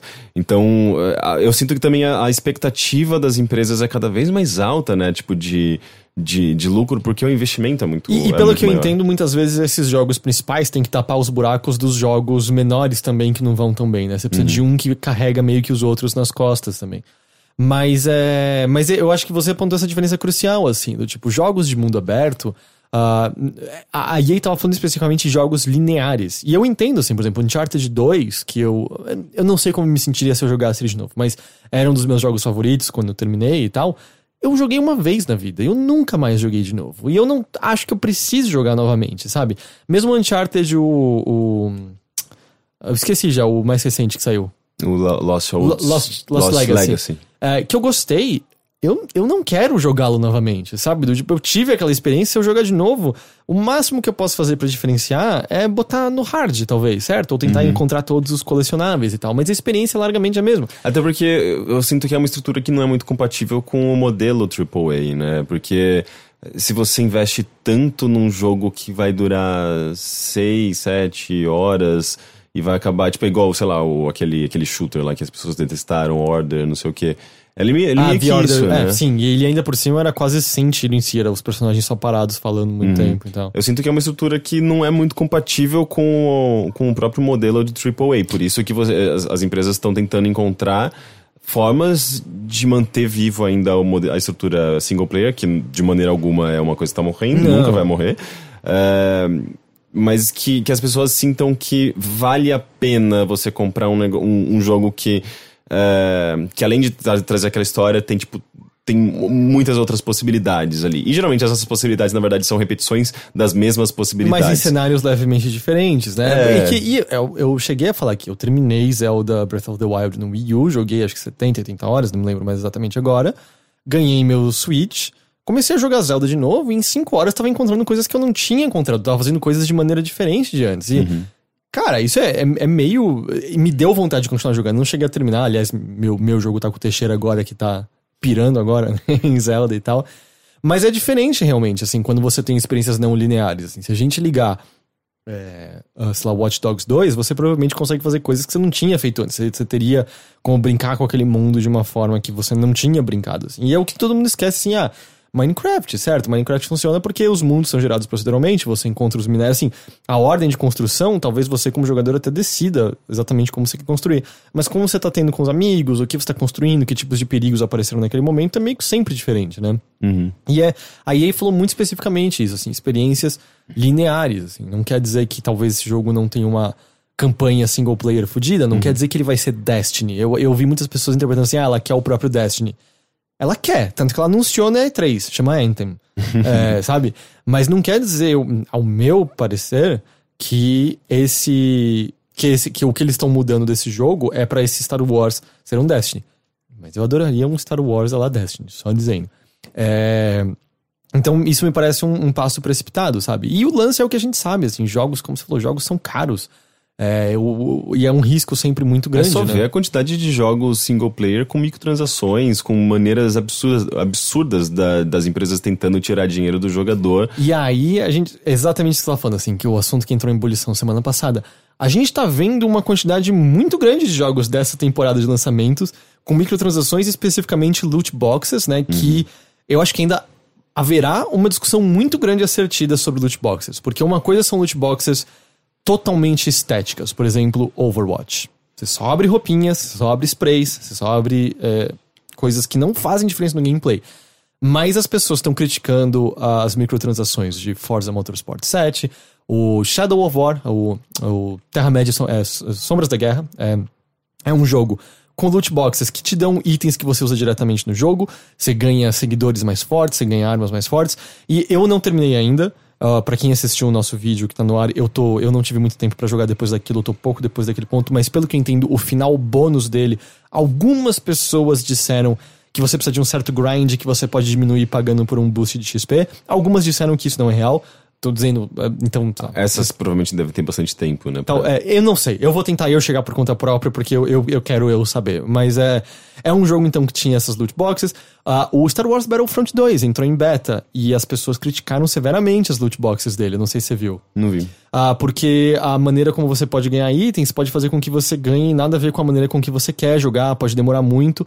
E o dinheiro que você ganha depois de cada partida é bem pouquinho, aparentemente. Demora pra você conseguir comprar uma caixa pra ter a chance. Eles descobriram que mobile, na verdade, é o mercado que dá dinheiro, infelizmente. E eles estão, obviamente, aproveitando essas estratégias, implementando no mercado de consoles que é mais caro e rende menos dinheiro.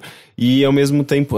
isso considerando sucessos, né? Porque, ao mesmo tempo, você pode lançar um negócio mobile e ser completamente... Esquecido. Aliás, esquecido, afundado. 99,5%. E, então, é meio que uma estratégia que eu acho compreensível do ponto de vista da indústria, porque a indústria precisa fazer com que esses investimentos rendem para ele. Senão não adianta, não compensa eles sequer lançarem jogos novos. Mas assim, eu acho que nisso a gente tem alguns outros questionamentos. Por exemplo, uma coisa é um jogo de celular free-to-play que tá te vendendo esses itens. E eu acho que pode ser grotesco mesmo no jogo free-to-play. Mas eu acho que é mais problemático ainda quando você pagou $60 ou R$250 num jogo. Certamente. E sabe, é mais escancarado parece que a gente chama de ganância. Mas não é nem a ganância, é mais escancarada, tipo, meio que o desespero dessas companhias de fazer o jogo que a gente já acha caro, render ainda mais, porque o custo dele é caro. E assim, eu também não quero em nenhum momento dizer assim, todos os desenvolvedores ali são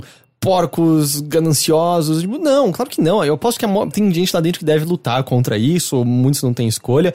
E eu também acho assim, muitas das empresas estão olhando o que elas podem fazer para recuperar o investimento delas, vendo através de estudos o que elas podem fazer para ter mais dinheiro. Assim, se eu soubesse que existe um quadro específico do Overloader que a gente podia fazer toda semana, que aumentaria nosso apoio-se em R$100, eu acho que eu faria, sabe? Do tipo, eu também gostaria de ter mais dinheiro do que eu tenho nesse momento. Sim, que é meio que usar aquele outro produto pra aumentar o lucro da sua empresa e utilizar esse lucro em outras coisas que às vezes não rendem tanto, mas mantém você, tipo, com sua base de fãs e, tipo, enfim, são estratégias, e né?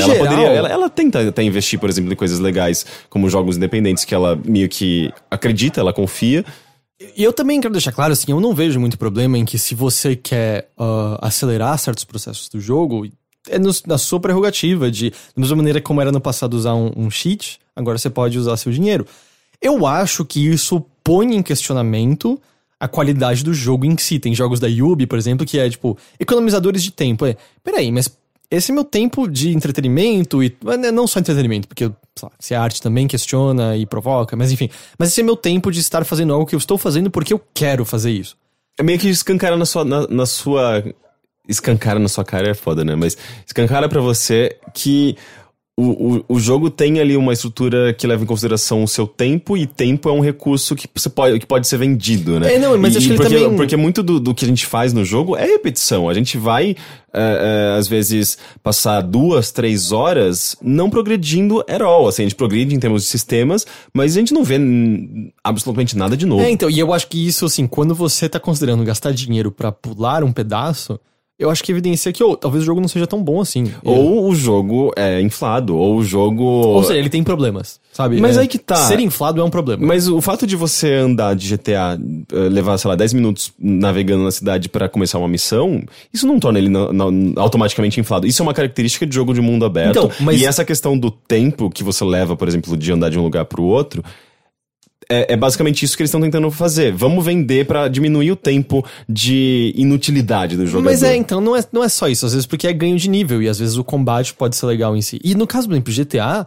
Eu sempre achei prazeroso dirigir pela cidade. É uma cidade viva, você tá ouvindo rádio, tem aquelas rádios de conversas que são... Bom, no 5 não tanto, mas no 4... tem sim. Eu gosto, eu não acho ela tão boa. Pessoal, a música do 5 é maravilhosa. Não a música, as rádios de conversa. De conversa? As músicas eram as que eu não entrava. As músicas do 5 são muito boas. Não, eu acho que as conversas... A paródia do 5 é um pouco mais fraca do que era no passado, mas tem conversas pra você ouvir, tem músicas legais, tem coisas às vezes engraçadas. Mas, por exemplo... Mass Effect Andromeda, que o mundo aberto pra mim era, puta, não sei porque eu tô dirigindo. Coisa morta, né? Eu acho que é questão também de saber do tipo, ou o mundo aberto de Zelda. Eu caminhei pra aquele mundo com muitas vezes tecnicamente nada acontecendo e era sempre maravilhoso, sabe? O mundo de Horizon Zero Dawn é maravilhoso andar por aquele negócio. Eu não sinto que é perder tempo. E quando eu digo assim, economia de tempo, às vezes é questão mesmo de subir de nível mais rápido, é poder matar um monstro mais rápido e coisa do tipo. Eu acho que isso. Mas isso também é uma coisa, eu acho que muda de jogador pra jogador, porque. Eu, por exemplo, em Horizon, eu achava um saco ficar andando, tipo... Era bonito? Era, mas não me instigava mais além dessa beleza que depois passava, sabe?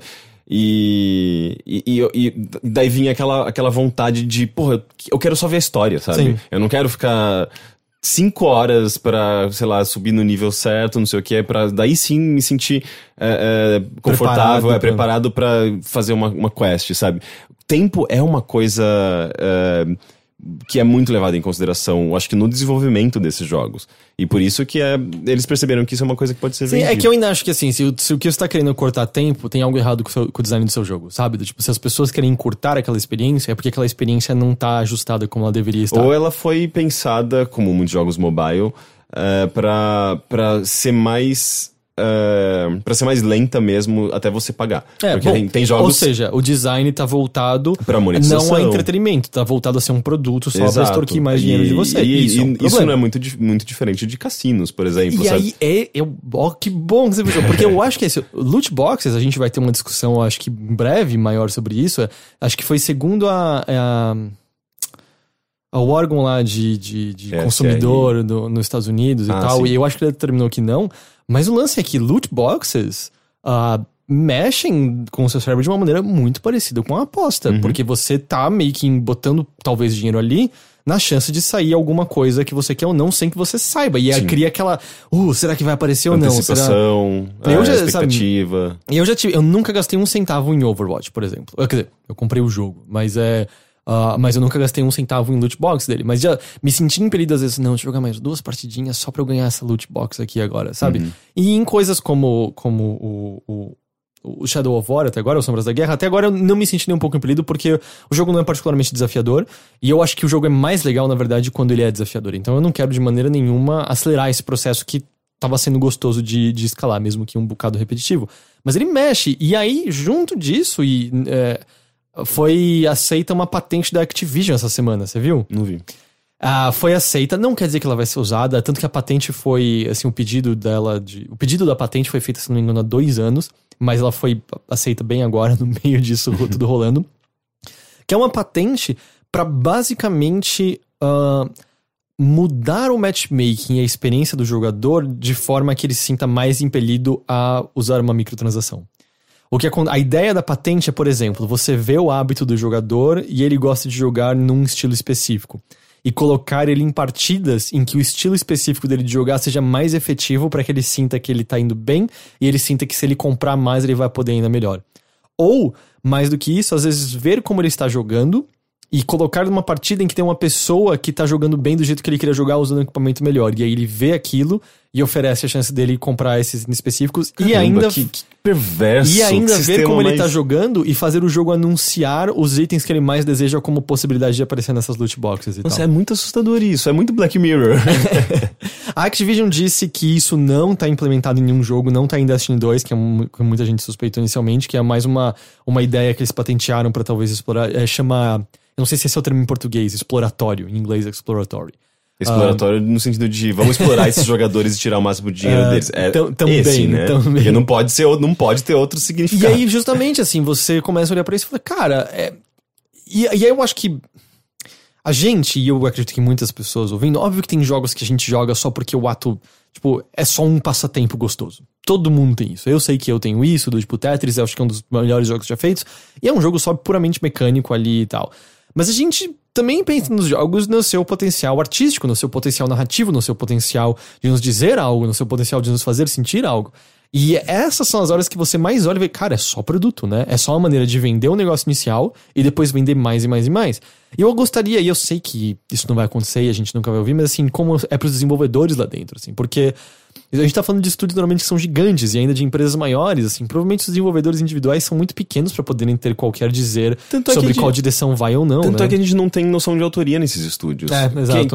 Quem que é o diretor do Star Wars Battleground 2 lá? Eu acho que a gente encontra um diretor, mas a gente não sente que tem uma voz necessariamente. Não tem uma voz. Eu sinto que, na verdade...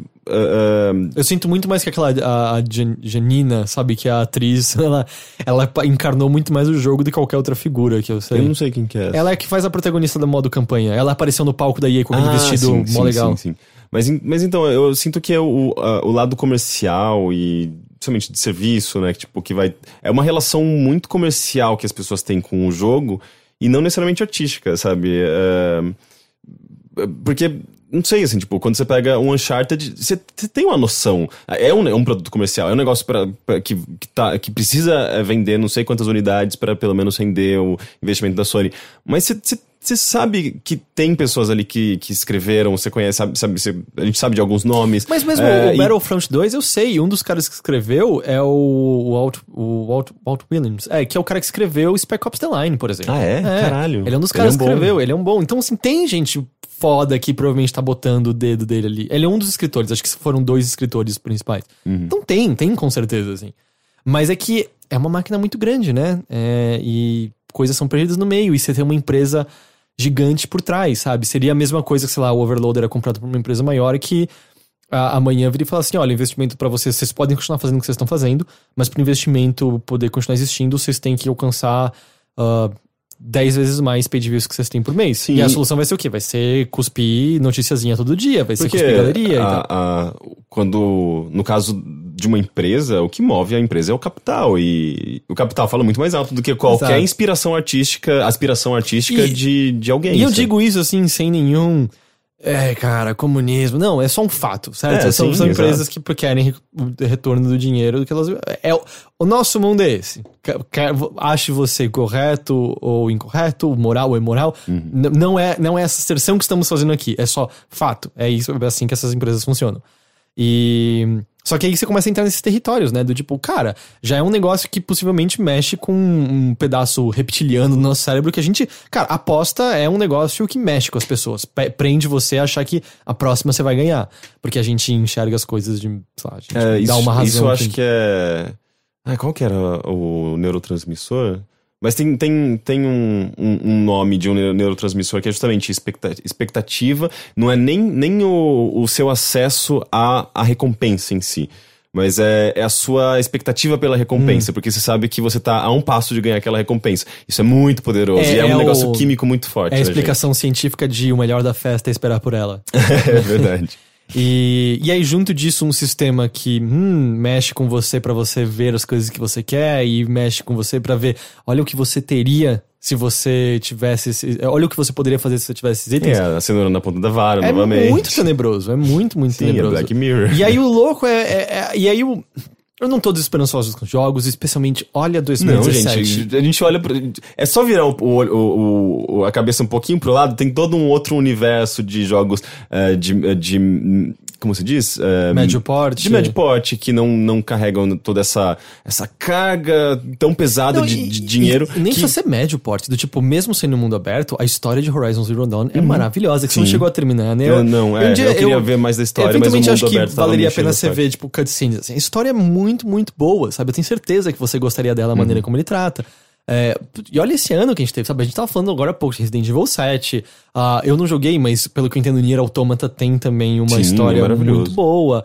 A gente teve... Bom, teve Persona 5, por exemplo. É um ano excelente, na verdade, para videogames. A gente tá vendo talvez uma exceção, né? Tipo, de jogos que são projetos muito grandes, mas a gente tem coisas igualmente grandes que são extremamente excelentes dentro desse aspecto que a gente tá falando, né? Tipo, de mais artístico e sem essa invasão comercial, né? Essa invasão monetária por trás de tudo isso.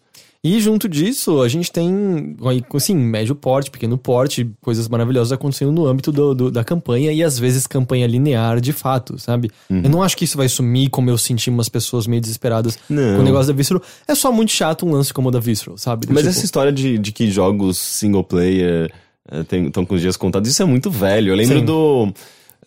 Quando os celulares estouraram, né? O futuro é mobile, consoles vão acabar. Não, eu me lembro de uma história do Phil Harrison. Você lembra desse nome? Era um cara que trabalhava na Sony e foi pra Infogrames, aliás, pra Atari, que é a Infogrames, na verdade. O nome me ele é um careca. Ele aparecia na Z3, ele era da Sony. E quando ele foi pra Infogrames, foi na época que a Infogrames estava lançando Atari, estava lançando o Alone in the Dark. E ele falou, esse aqui vai ser o último jogo... single player da Atari, o resto vai ser só multiplayer, o futuro é só jogo multiplayer. Mal ele sabia que na verdade no futuro não existiria Atari. Mas, enfim, são previsões. Eu vi Blade Runner 2049 e tinha Atari ali. É verdade, porque aparecia no original, né? Sim, é mais um retrofuturismo, sim. né? Claro, são previsões que o cara se anima com a quantidade de dinheiro. Lembra os jogos do Facebook lá e tal? Sim, tipo, onde tá Zynga hoje em dia, sabe? Lembra? E quanta gente apostou nisso e se afundou. Ou teve que pivotar totalmente, sabe? Porque algumas se deram bem. A King tá bem pra cacete hoje em dia e tal, mas alguns não sei se tá tão bem assim. É igual a Eles Zynga. têm os Clash of Royale. Não é Clash Royale. É deles? É da King, não é? Não, o Clash Royale é de outra empresa. Não é da King? É da Supercell. Que é da King, não é da King. Não, mentira, Supercell é do dono da Riot lá. Exato, isso é. Tencent, A King era do Candy Crush. É a empresa do Candy Crush. Que processava quem usava Saga, não era? É verdade, isso. Então, mas aí entra também aquela coisa da bolha, né? Tipo, empresas crescem muito rápido. Sim. E tem uma outra coisa, e aí, falando em bolhas, que bom que você tá sempre puxando. Eu ainda acho não há espaço pra tantos jogos como serviço. Porque eles pedem uma atenção contínua do jogador. Então quem tá, por exemplo, agora preso em Destiny 2, quem tá continuando jogando Overwatch e tal, quantos jogos mais você pode encaixar na sua vida? Quantas pessoas estavam jogando no último final de semana Lawbreakers? 10.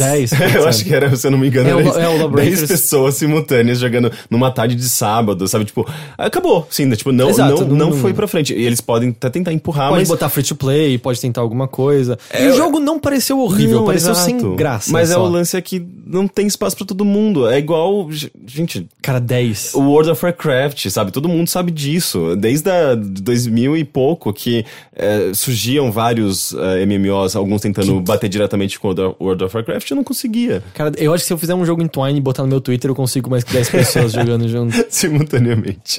Nossa, que triste, né? É uma tristeza enorme, gente. Nossa, que pena. E eu gosto do Cliff B. Sim. Eu fico só meio chocado, assim. Sim, é um desastre maior do que foi o Battleborn, né? Battleborn? Ah, sim, eu tinha esquecido desse jogo. Que ele vai ter a última atualização esse ano e aí acabou também.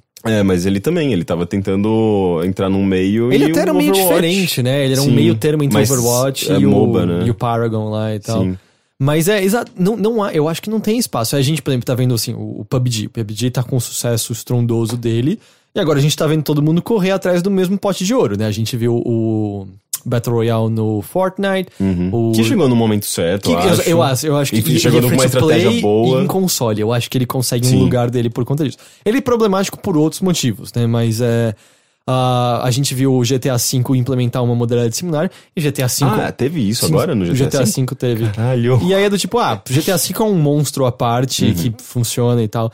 Mas eu acho assim que ano que vem, nessa época que a gente vai estar, outubro, vai ser... Posso estar falando meio cedo, mas eu acho que já vai ser uma época que a gente vai estar... todo jogo tem um modo Battle Royale dele, né? Que saco. Nenhum é tão bom quanto o PUBG, sabe? Sim, e como a gente já viu, a indústria é movida por ondas, né? Teve a onda do Minecraft, teve a onda de, sei lá... Mas tudo que vai com muita velocidade vai embora também com muita velocidade. Assim, ela deixa elementos do tipo... eu sempre vou dizer, Zelda Breath of the Wild não existiria como ele existe se Minecraft não tivesse feito o sucesso que ele fez. Mas a onda, assim... Ou Skyrim, né? Ou Skyrim mesmo. Mas a gente não vê os vários jogos idênticos que a gente via toda hora, né? E tal. E eu sinto meio isso, assim. Você vai jogar quantos jogos como serviço de uma vez, certo? Sim. Ainda mais que alguns pedem por grind, alguns pedem que você se dedique. O tempo que você dedica pra um jogo desses é muita coisa. Você não consegue jogar 2 jogos e ter o mesmo nível de experiência nos 2. Você vai ter que escolher um pra ser seu favorito e se prender àquele, né? Até porque você acaba dedicando... Isso é uma coisa que eu acho que faz muito sentido pra essas empresas. Porque você dedica muito tempo, você tem um investimento de tempo, às vezes de dinheiro, nesses jogos, e você tem equipamentos, e você faz parte daquele universo. Naquele universo, aquele seu personagem tem um valor não só emocional, mas um valor monetário mesmo. E você vai querer levar isso pra frente, adiante, sabe? Se sair uma continuação, um DLC, você vai querer continuar jogando. Você vai sair numa continuação do Destiny. Destiny tem sincronia com os dados do primeiro jogo, será? Destiny 2, no caso. Você diz em relação ao que exatamente? Evolução de personagem? Não, ele tem o mesmo... itens. Você pega o mesmo modelo. Na história todas as armas foram perdidas, lembra? Ah, é verdade. O que ele tem é que ele fala meio do tipo, na data tal, você superou tal desafio ao lado de outras pessoas. E você puxa o mesmo desenho de personagens. Mas independente, eu acho que da transição não, mas de você transferir seus itens e seu personagem de um jogo pro outro, esse investimento faz com que você, a não ser que você fique totalmente estagnado e fale tipo, cansei, sabe, quero ver outras coisas novas. Mas eu sinto que essa ligação emocional que você tem vai permanecer. E você vai querer ver os próximos que vão surgir de uma longa série de 10 anos. Assim que se cria, sei lá, um novo Star Wars, sabe? Então, é um negócio que move muita gente e grupos grandes de pessoas, né? É uma pena, no meio do caminho a gente vai ter baixas, como a gente não vai ver que história Amy Hennig estava escrevendo pro universo Star Wars. E eu reforço, assim, a minha chateação com isso, é porque eu pessoalmente acho que fora da trilogia de filmes originais, o episódio 4, 5, 6, as melhores histórias de Star Wars estão em jogos. Eu acho Knights of the Old Republic, especialmente o 2, provavelmente a melhor história de Star Wars depois dos filmes originais. Eu gosto da história, por exemplo, do...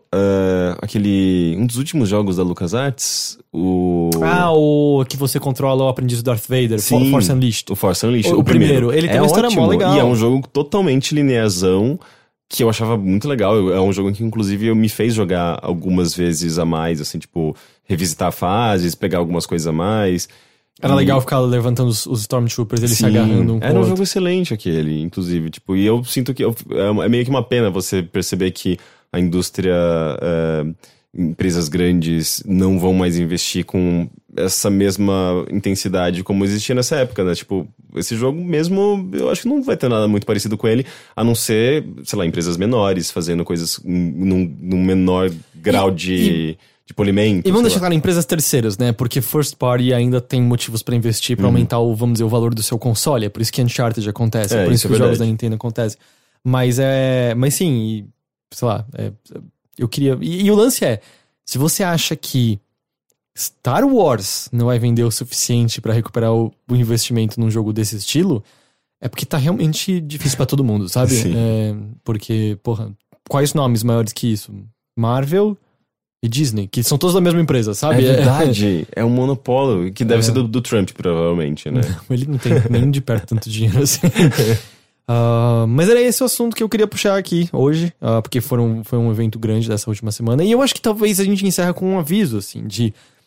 É a sua liberdade, óbvio, é seu dinheiro, você decide se você quer comprar caixinhas nos jogos ou não. Seu dinheiro é um voto, pense nisso. Eu acho que seu dinheiro é um voto, e eu acho que também, eu só diria assim, todo mundo tem que ficar atento sempre.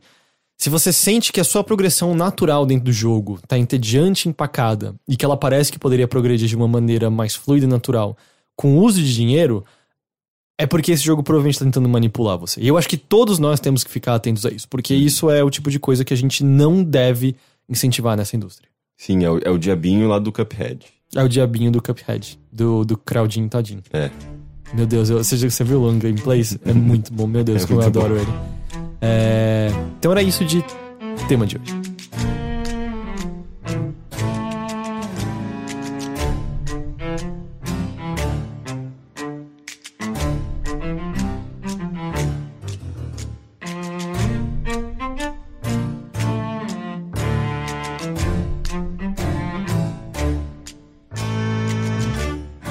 Bem, eu tenho 2 jogos que eu joguei nessa semana. Eu queria passar, não desenvolver tanto, até porque a gente já teve um podcast bem cheio de temas, né?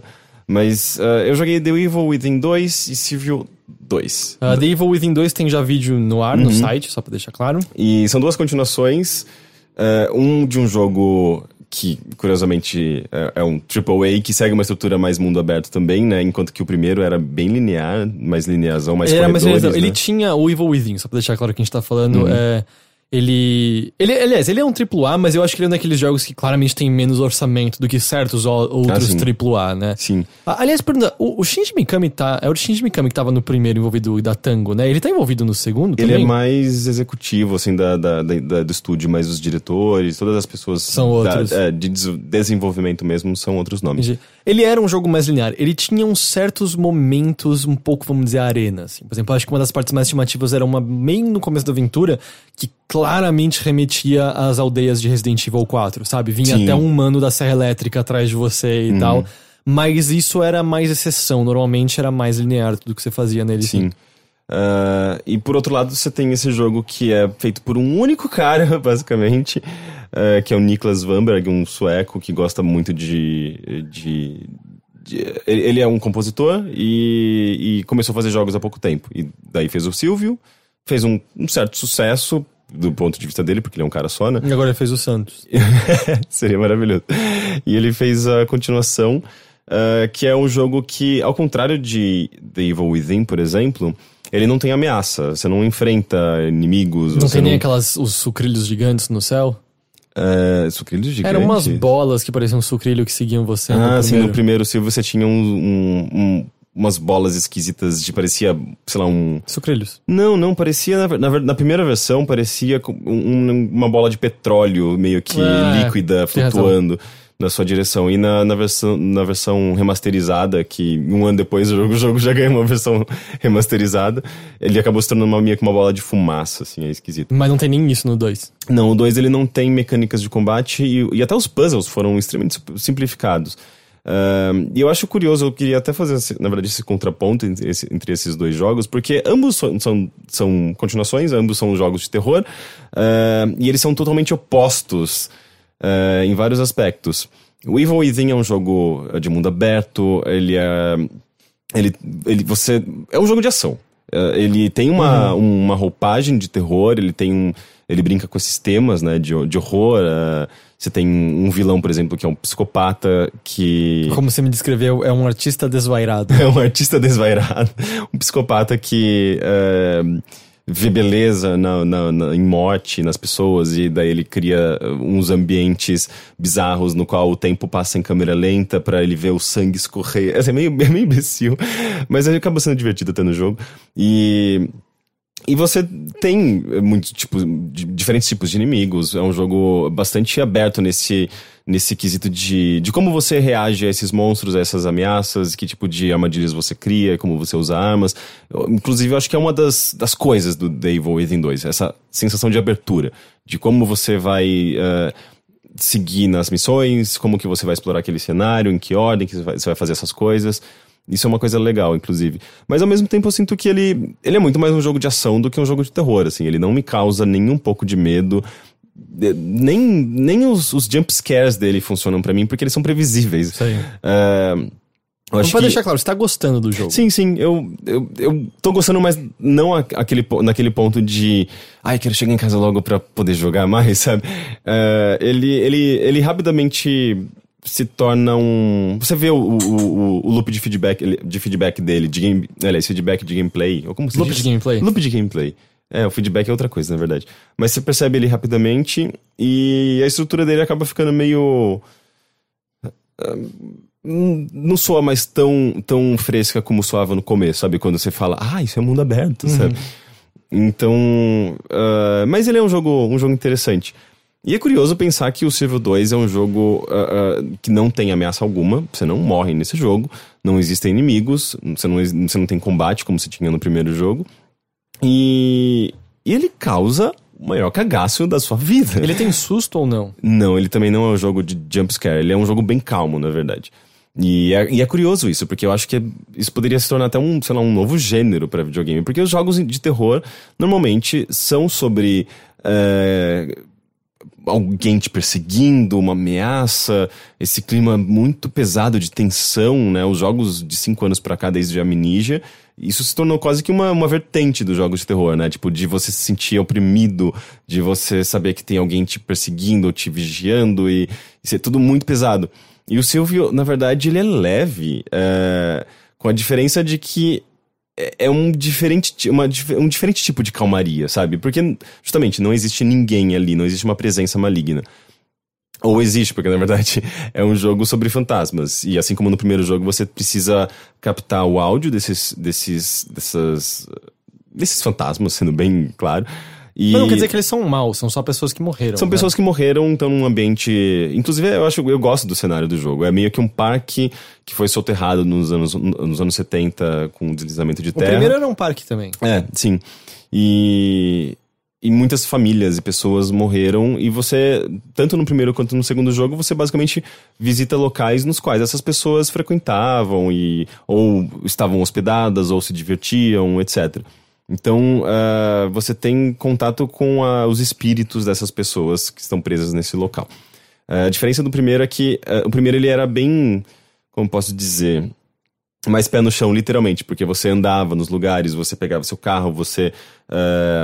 era bem terreno. Enquanto que esse jogo, o 2 é uma coisa esquisitíssima. Ele meio que... Você te coloca num contexto no qual esse parque foi inundado, e você tem um barco, e você tá, tipo, como se você estivesse no Wind Waker, sabe? Você pega esse barquinho e vai de ilha pra ilha. Você tem diferentes ilhas que você pode explorar na ordem que você quiser, e cada uma dessas ilhas meio que tem um acesso. Elas são... Pra mim, parecem uns cocôs gigantes.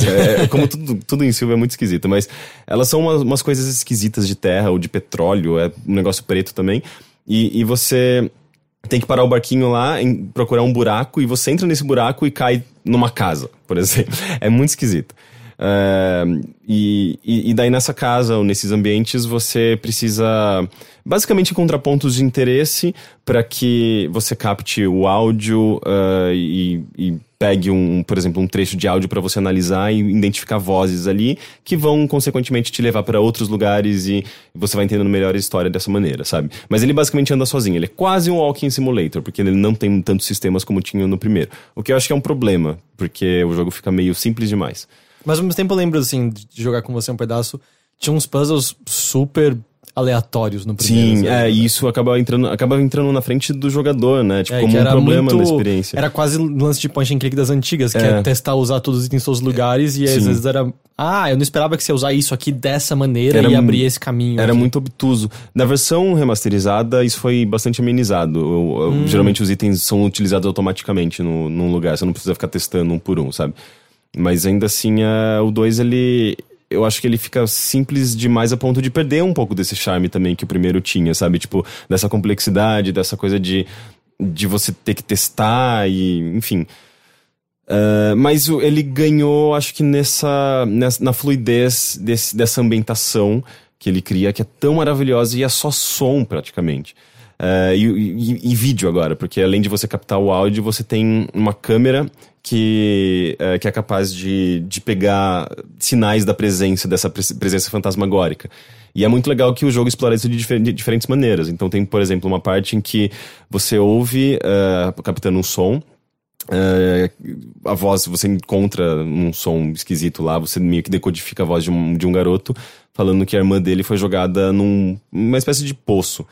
E daí você encontra esse poço. E daí você coloca a sua câmera no balde, faz o balde descer, e ele vai filmar lá. Depois você puxa de volta e analisa o vídeo da câmera. E daí você vê, né, tipo, a câmera filmando, o balde descendo, e quando tá lá embaixo, você vê, tipo, meio que como se fosse um espírito de uma menina ou alguma coisa, sabe? Mas aquilo já é muito arrepiante, porque como tudo nesse jogo é cheio de ruídos, né, cheio de coisas que meio que tornam aquilo mais verossímil, sabe?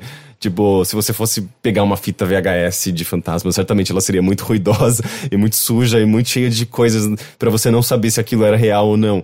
E esse jogo faz isso muito bem, assim, o áudio é cheio de ruídos, o vídeo é cheio de ruídos. Então é tudo muito...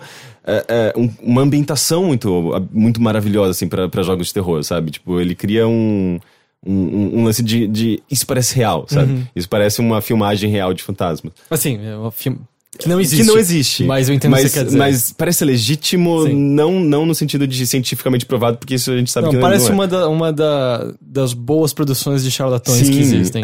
Exato. Que tipo, você veria, e mesmo a pessoa que não acredita nessas coisas pode ficar arrepiada, sabe? Eu jogo esses jogos com olhando pra trás. Parece aquilo que o Fantástico já passou várias vezes ao decorrer dos anos.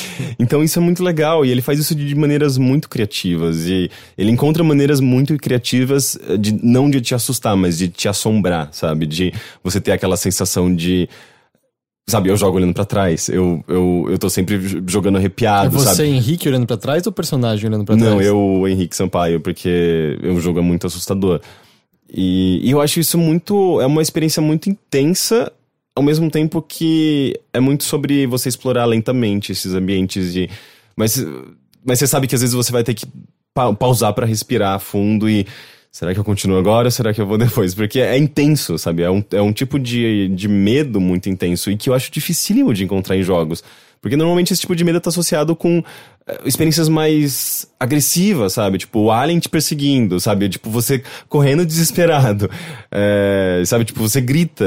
É um negócio muito mais pesado. E o Silvio, eu sinto que ele encontrou um ponto que talvez nunca tenha sido explorado no jogo, sabe? Que é essa calmaria com esse medo muito forte, mas que não necessariamente é convertido em adrenalina, sabe?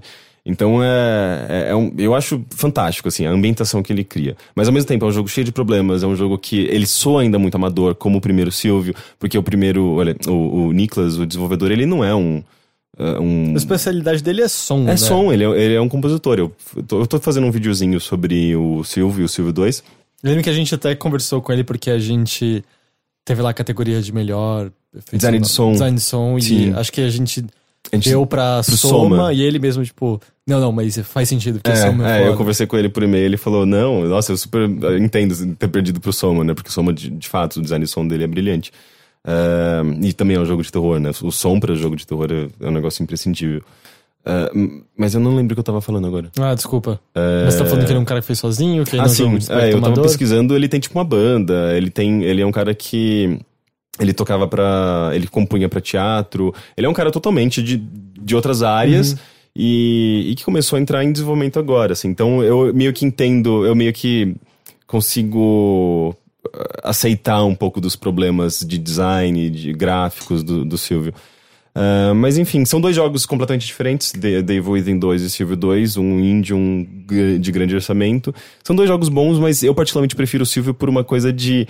Eu gosto de jogos de terror e eu gosto do que ele faz pra jogos de terror, sabe? Tipo, esse novo tipo de experiência mesmo que você pode ter. Eu entendo assim, eu achei legal o que eu vi do Evil Within 2, mas eu não me senti impelido a ir jogar agora, sabe? Ele é um jogo de ação, sabe? Eu acho que é um jogo de ação bom. Eu sei tem pessoas que amaram Evil Within 2 e tem pessoas que não ligaram, assim. Eu senti que foi um jogo bem quente e frio, não morno, sabe? Tipo, ou pessoas amaram ou pessoas não ligaram pra ele. Eu consigo perceber pessoas gostando muito dele por conta dos sistemas, mas eu não consigo compreender de maneira alguma alguém gostar dele pela sua narrativa, pela sua trama, pelos personagens.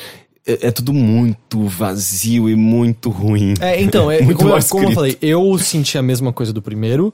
E eu conversei com pessoas que dizem que, na verdade, tem uma puta de uma história escondida por trás. Eu não consigo ver isso. Eu também não sei onde tá. E eu não gostei tanto do primeiro jogo pra querer ir cavocá-la, descobri-la. Mas, às vezes, esse é o caso do segundo, eu não sei. Eu preciso terminar pra poder dizer veementemente...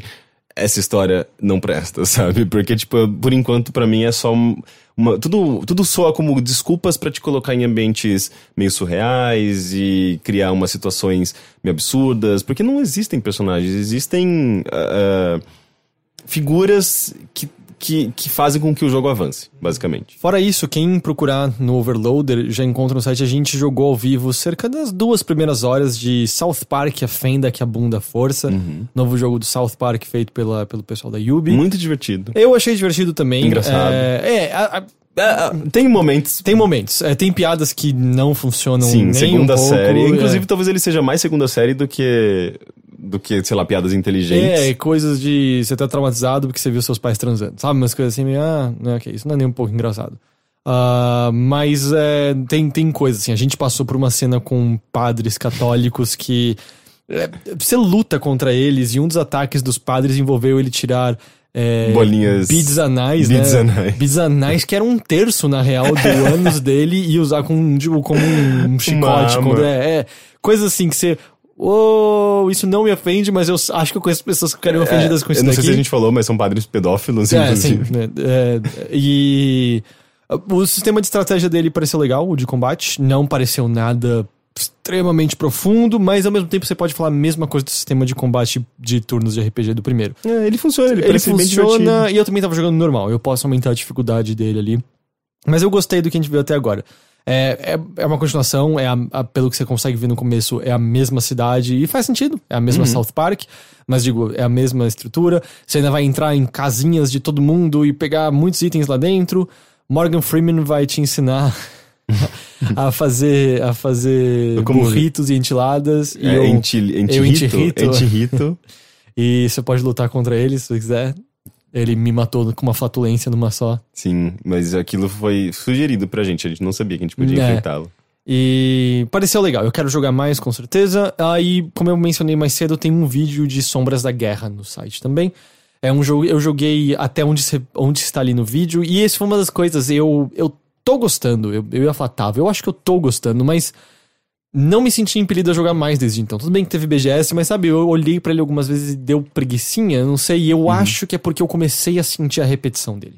Eu acho que é uma das grandes coisas... É a mesma sensação que eu tive com The Evil Within, por exemplo. Então... E é curioso, né, essa coisa de jogo de mundo aberto tem muito disso, né, embora The Evil Within não seja, tipo, tão mundo aberto assim, ele tem diferentes áreas não conectadas. O Shadow of War é um mundo menos aberto do que o primeiro, no geral, mas o lance é que as mecânicas são basicamente as mesmas, tá? É um incremento, e aí eu meio que passei essas horas que eu tava no jogo recuperando essas habilidades e podendo fazer as mesmas coisas que eu tava fazendo no primeiro, e agora parece, eu tenho o resto do jogo pra fazer a mesma coisa que eu tava fazendo no primeiro. Eu quero ver mais das fortalezas, eu só vi a primeira, que é quase um tutorial, na real, mas eu comecei a sentir um pouquinho assim, faltou esse ânimo pra querer jogar mais, porque meio que eu comecei a sentir que eu já talvez tenha visto boa parte do que ele tem me oferecer, e pensar em refazer isso de novo, não tá soando particularmente tão interessante mais, sabe? Mas eu quero jogar, com certeza. E eu preciso terminar agora, né? Porque semana que vem, Mario, Wolfenstein e Assassin's Creed Origins. É verdade. E eu quero jogar esses 3 jogos. E então, eu preciso abrir a agenda pra eles. Você precisa se multiplicar em 3. Eu consigo fazer isso. O meu problema é quando eu tento e sai em 4. 4 é treta. 4 é Heitor demais pra qualquer um. É que um foge, daí ele não volta nunca mais e quebra a realidade. O que eu queria, Rick, era um dia que eu fosse o Heitor que foge e não volta nunca mais. Mas eu tô sempre preso aqui. Tem que jogar Soma, cara. Inclusive é sobre isso. Vamos ler e-mails que as pessoas enviaram para mothership@overloader.com.br. E aqui acho que é bom até dizer uma coisa. A gente não tá lendo e-mail em todos os episódios. Por exemplo, o último episódio foi uma entrevista com o pessoal lá da Sociedade Brasileira, Sociedade Histórica de Videogames Brasil, do Gus, do Fabão, do Falcão. E aí, por ser um episódio, acabou não tendo leitura de e-mails, que foi mais entrevista, foi mais focado nisso. Mas continue mandando suas perguntas. A ideia é ter, normalmente, a bilheteria que tá mais sem e-mail no geral, porque a gente tá focado mais em entrevistas e coisas do tipo. E aí acaba... Não encaixa muito bem ler e-mails nos programas de entrevista. Eu tenho uma ideia. Depois de toda essa maratona de entrevista, a gente pode fazer um programa só de e-mails no bilheteria. Eu não acho que tem suficiente. Quase Sério? Ninguém tá mandando. Gente. Então... Que coisa feia. Mas a gente passou umas 3 semanas sem ler e-mail, até mais. Poucas pessoas mandam e-mail hoje em dia. Não. A gente precisa receber mensagens de tweet, de Facebook. Então, eu lembro que eu conversei com você e com o Teixeira, não lembro agora, mas da gente poder começar a usar o Facebook, quem quiser mandar mensagem ali direto em vez de escrever e-mail. Porque as pessoas não sabem mais o que é e-mail, assim. Então a gente faz assim, se você tiver alguma pergunta pro Mothership da semana que vem, você pode mandar um e-mail para mothership@overloader.com.br, ou você manda uma mensagem pelo Facebook. É só você procurar o Overloader no Facebook, que o Facebook hoje em dia já na hora sobe uma abinha lá de chat e tal, e aí você manda a sua pergunta ali, que eu também dou uma olhada lá antes e pego perguntas de lá, ok? Uma boa. Tá.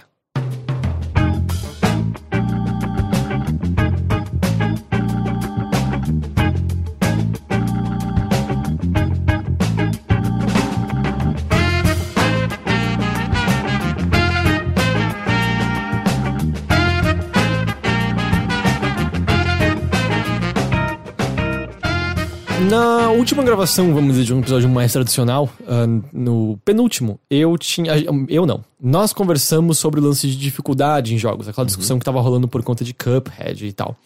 E eu tinha falado para as pessoas falarem o que elas achavam do assunto. E a gente tem aqui o primeiro e-mail, vem do André dos Santos. Ele diz: Oi, pessoas do Overloader. Olá. Estou mandando esse e-mail para comentar sobre a discussão do Mothership 153, falando sobre a dificuldade nos jogos. Para mim, o desenvolvedor tem a palavra final. A dificuldade é mais um elemento do jogo entre tantos outros. Tenho a impressão que o Cuphead, por exemplo, tem a dificuldade elevada por conta de ser um jogo que remete a tempos mais antigos. A inclusão de um modo easy mudaria a experiência que o desenvolvedor deseja passar. Um exemplo disso é minha experiência com o remake de Resident Evil. Como não tenho sangue frio para jogos de terror, eu preferi jogar no modo mais fácil. Depois de finalizar o jogo, procurei ouvir a experiência de outros jogadores e foi uma surpresa para mim descobrir uma mudança significativa no jogo, já que perdi toda a atmosfera survival, já que sempre tive munição de sobra. Dito isso, já que a dificuldade é mais um elemento do jogo, ela não é isenta de críticas. Ao contrário, se a pessoa que analisou o jogo considerar a dificuldade um empecilho, ela deve explicitar isso no seu texto. O feedback do analisador, inclusive, tem o poder de modificar o jogo caso um desenvolvedor ache apropriado. Existem vários exemplos de mudanças de um jogo depois do lançamento causadas por opiniões dos jogadores. Uma das poses de vitória da Tracer no Overwatch foi criticada por estar sexualizada e fora da personagem, e foi modificada pela Blizzard porque acharam correto. The Stanley Parable continha uma imagem onde um homem branco colocava fogo em um menino negro, o que deixou um dos jogadores bem desconfortável. Como essa não era a intenção do desenvolvedor, ele acabou modificando a imagem em um update. Acho que é isso, beijo em todos vocês. A gente teve recentemente, na verdade, no Outlast 2, os desenvolvedores mudaram especificamente a dificuldade do jogo. Porque todos os jogadores, o feedback geral de jogadores era de que o jogo era excessivamente difícil, né? O Thunder também teve isso. Né?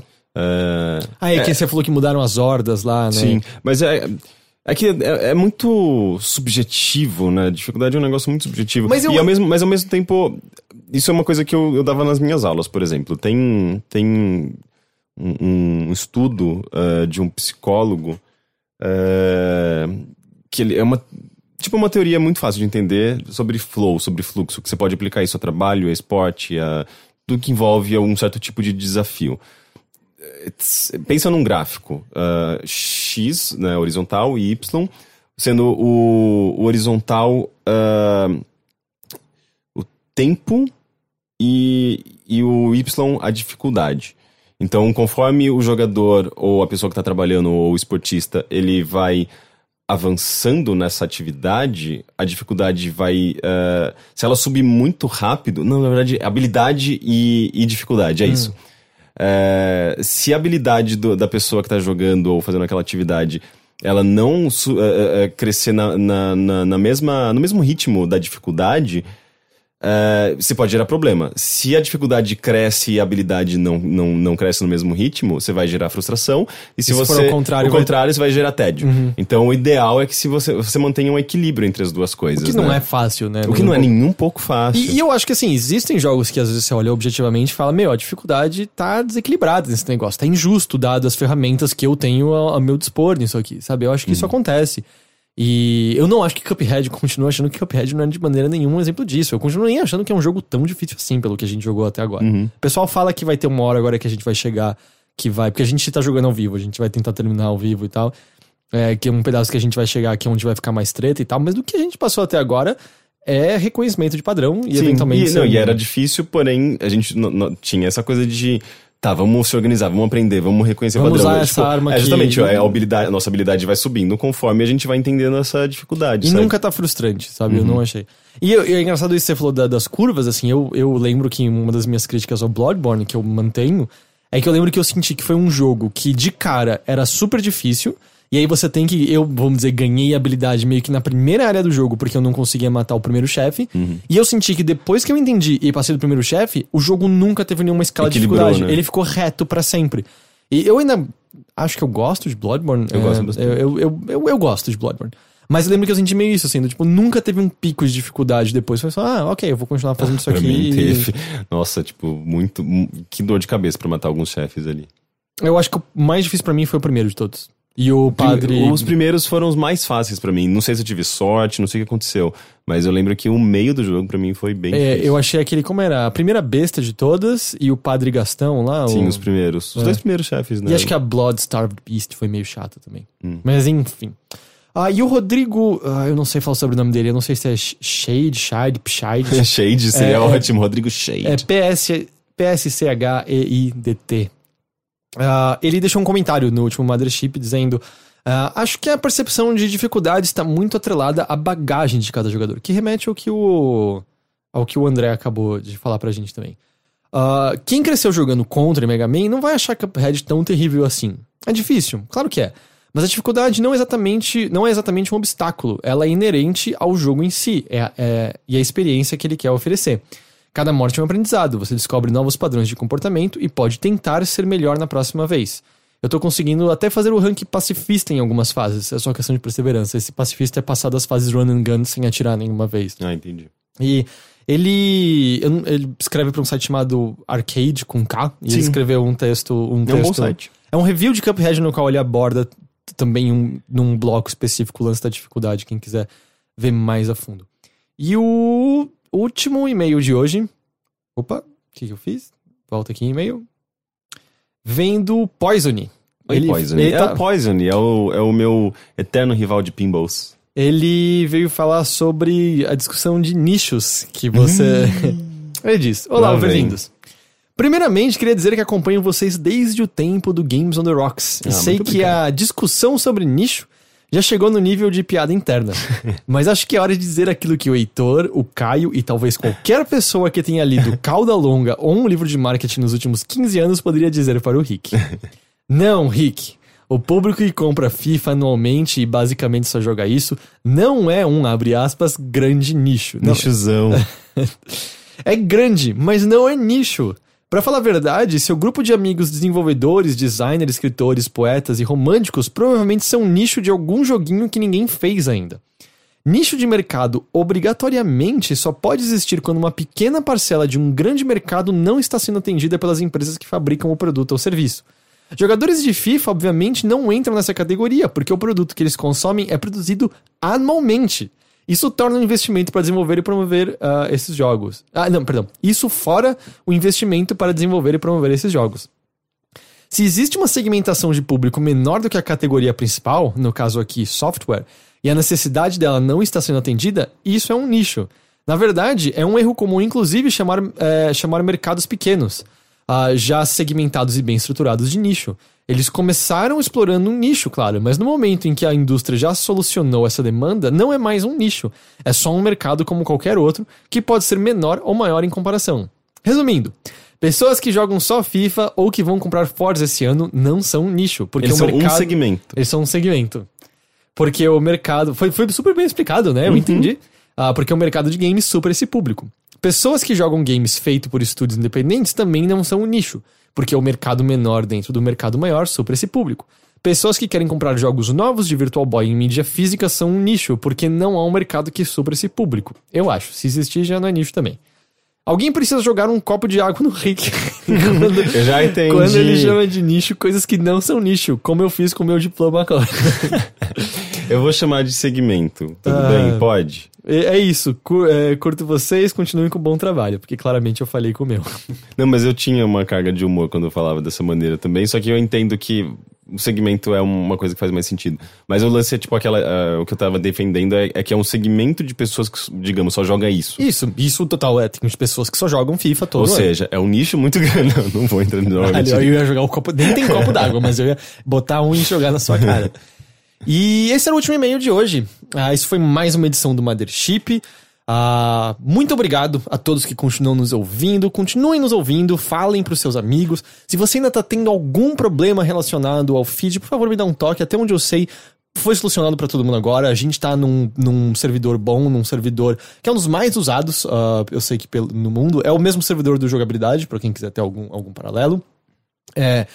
O que eu vi algumas pessoas comentando ainda é que na transição alguns apps, agregadores de podcast, deram algum problema e aí algumas pessoas tiveram que cancelar e reassinar o feed e algumas tiveram que tentar assinar num app separado. Eu não sei dizer porquê. Eu sei que o servidor não é o problema nesse caso. O servidor é de boa.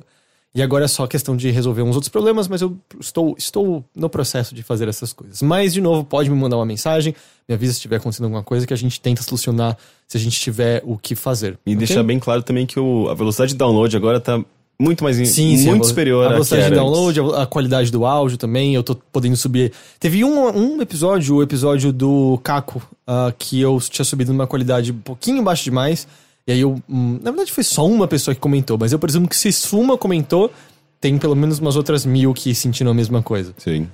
Que tava um pouco, aí eu melhorei um pouco a qualidade, mas eu tô podendo fazer também uns arquivos um pouco menores do que a gente tava fazendo até então, que sempre bom, né, pra 3Gs e coisa do tipo. E é isso, continue acessando overloader.com.br. Se você nunca olhou, acesse o apoia.se/overloader. Considere se tornar um dos nossos apoiadores. Ganhamos um bom número de novos apoiadores nos últimos dias. Que bom. Provavelmente em decorrência de que a gente teve alguns produtos legais no ar. A gente lançou... Teve o Mini Doc do Rick, a gente teve esses vídeos da BGS, a gente teve uma nova série lançada. Se você é um dos nossos apoiadores de R$7 ou mais, não é? Sim, você tem acesso ao Jogo Surpresa. Jogo Surpresa, que é o Rick me vendendo e me preparando jogos que eu não tenho a menor ideia do que são pra gente jogar. É um programa mais editado, com... É mais divertido, né? Ele é mais entretenimento mesmo. Eu achei que ficou divertido. A gente já tem um segundo episódio gravado e vamos gravar outros logo mais. Depois de um tempo ele se torna aberto a todos. Uma semana só de exclusividade temporária. Não vamos falar só, vamos falar. É uma semana inteira de exclusividade pra você. Exclusividade pra você reassistir, assistir, jogar na cara de todo mundo que só você tem acesso. Pra você sentir que o dinheiro que você dá pra gente é bem aplicado. Sim. É uma semana inteirinha só pra você saborear aquele vídeo. E aí foi legal entrar umas novas pessoas. Então se você ainda não é um apoiador, acesse apoia.se/overloader, se considere tornar nossos apoiadores. E por enquanto é isso. Eu faço jabá de redes sociais num próximo pra gente não entuchar de jabá um só podcast. Henrique, justo. Eu tô sempre agradecido pela sua presença aqui. Agradeço. Muito obrigado. Então, com alguma sorte, semana que vem a convidada dá certo e aparece pra gravar com a gente. Muito obrigado a todos e a gente se vê então de novo na semana que vem. Tchau. Tchau.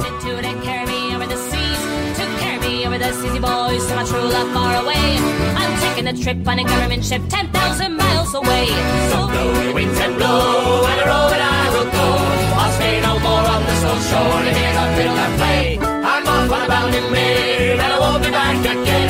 I'm taking a trip on a government ship 10,000 miles away.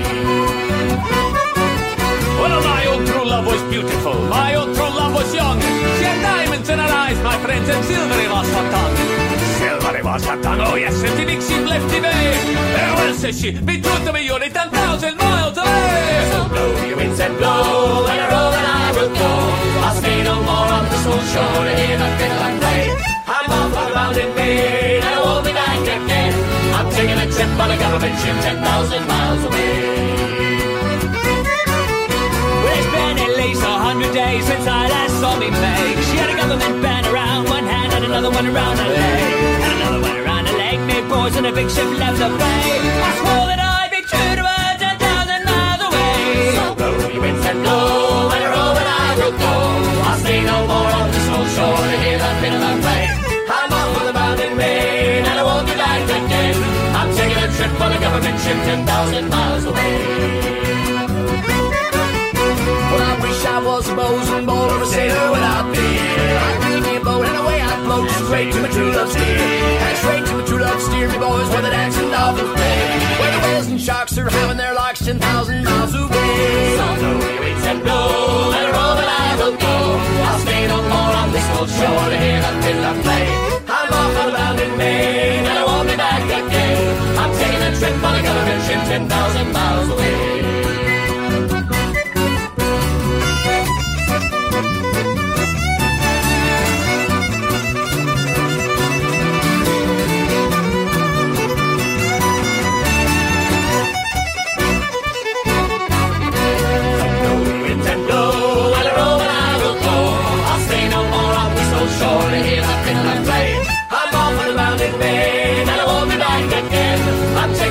On a government ship 10,000 miles away.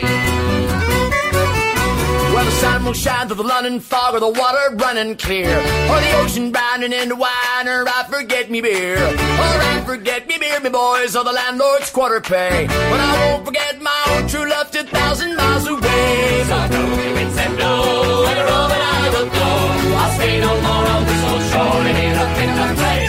I'm off on a bounding maid, and I won't be back again. I'm taking a trip on a government ship 10,000 miles away.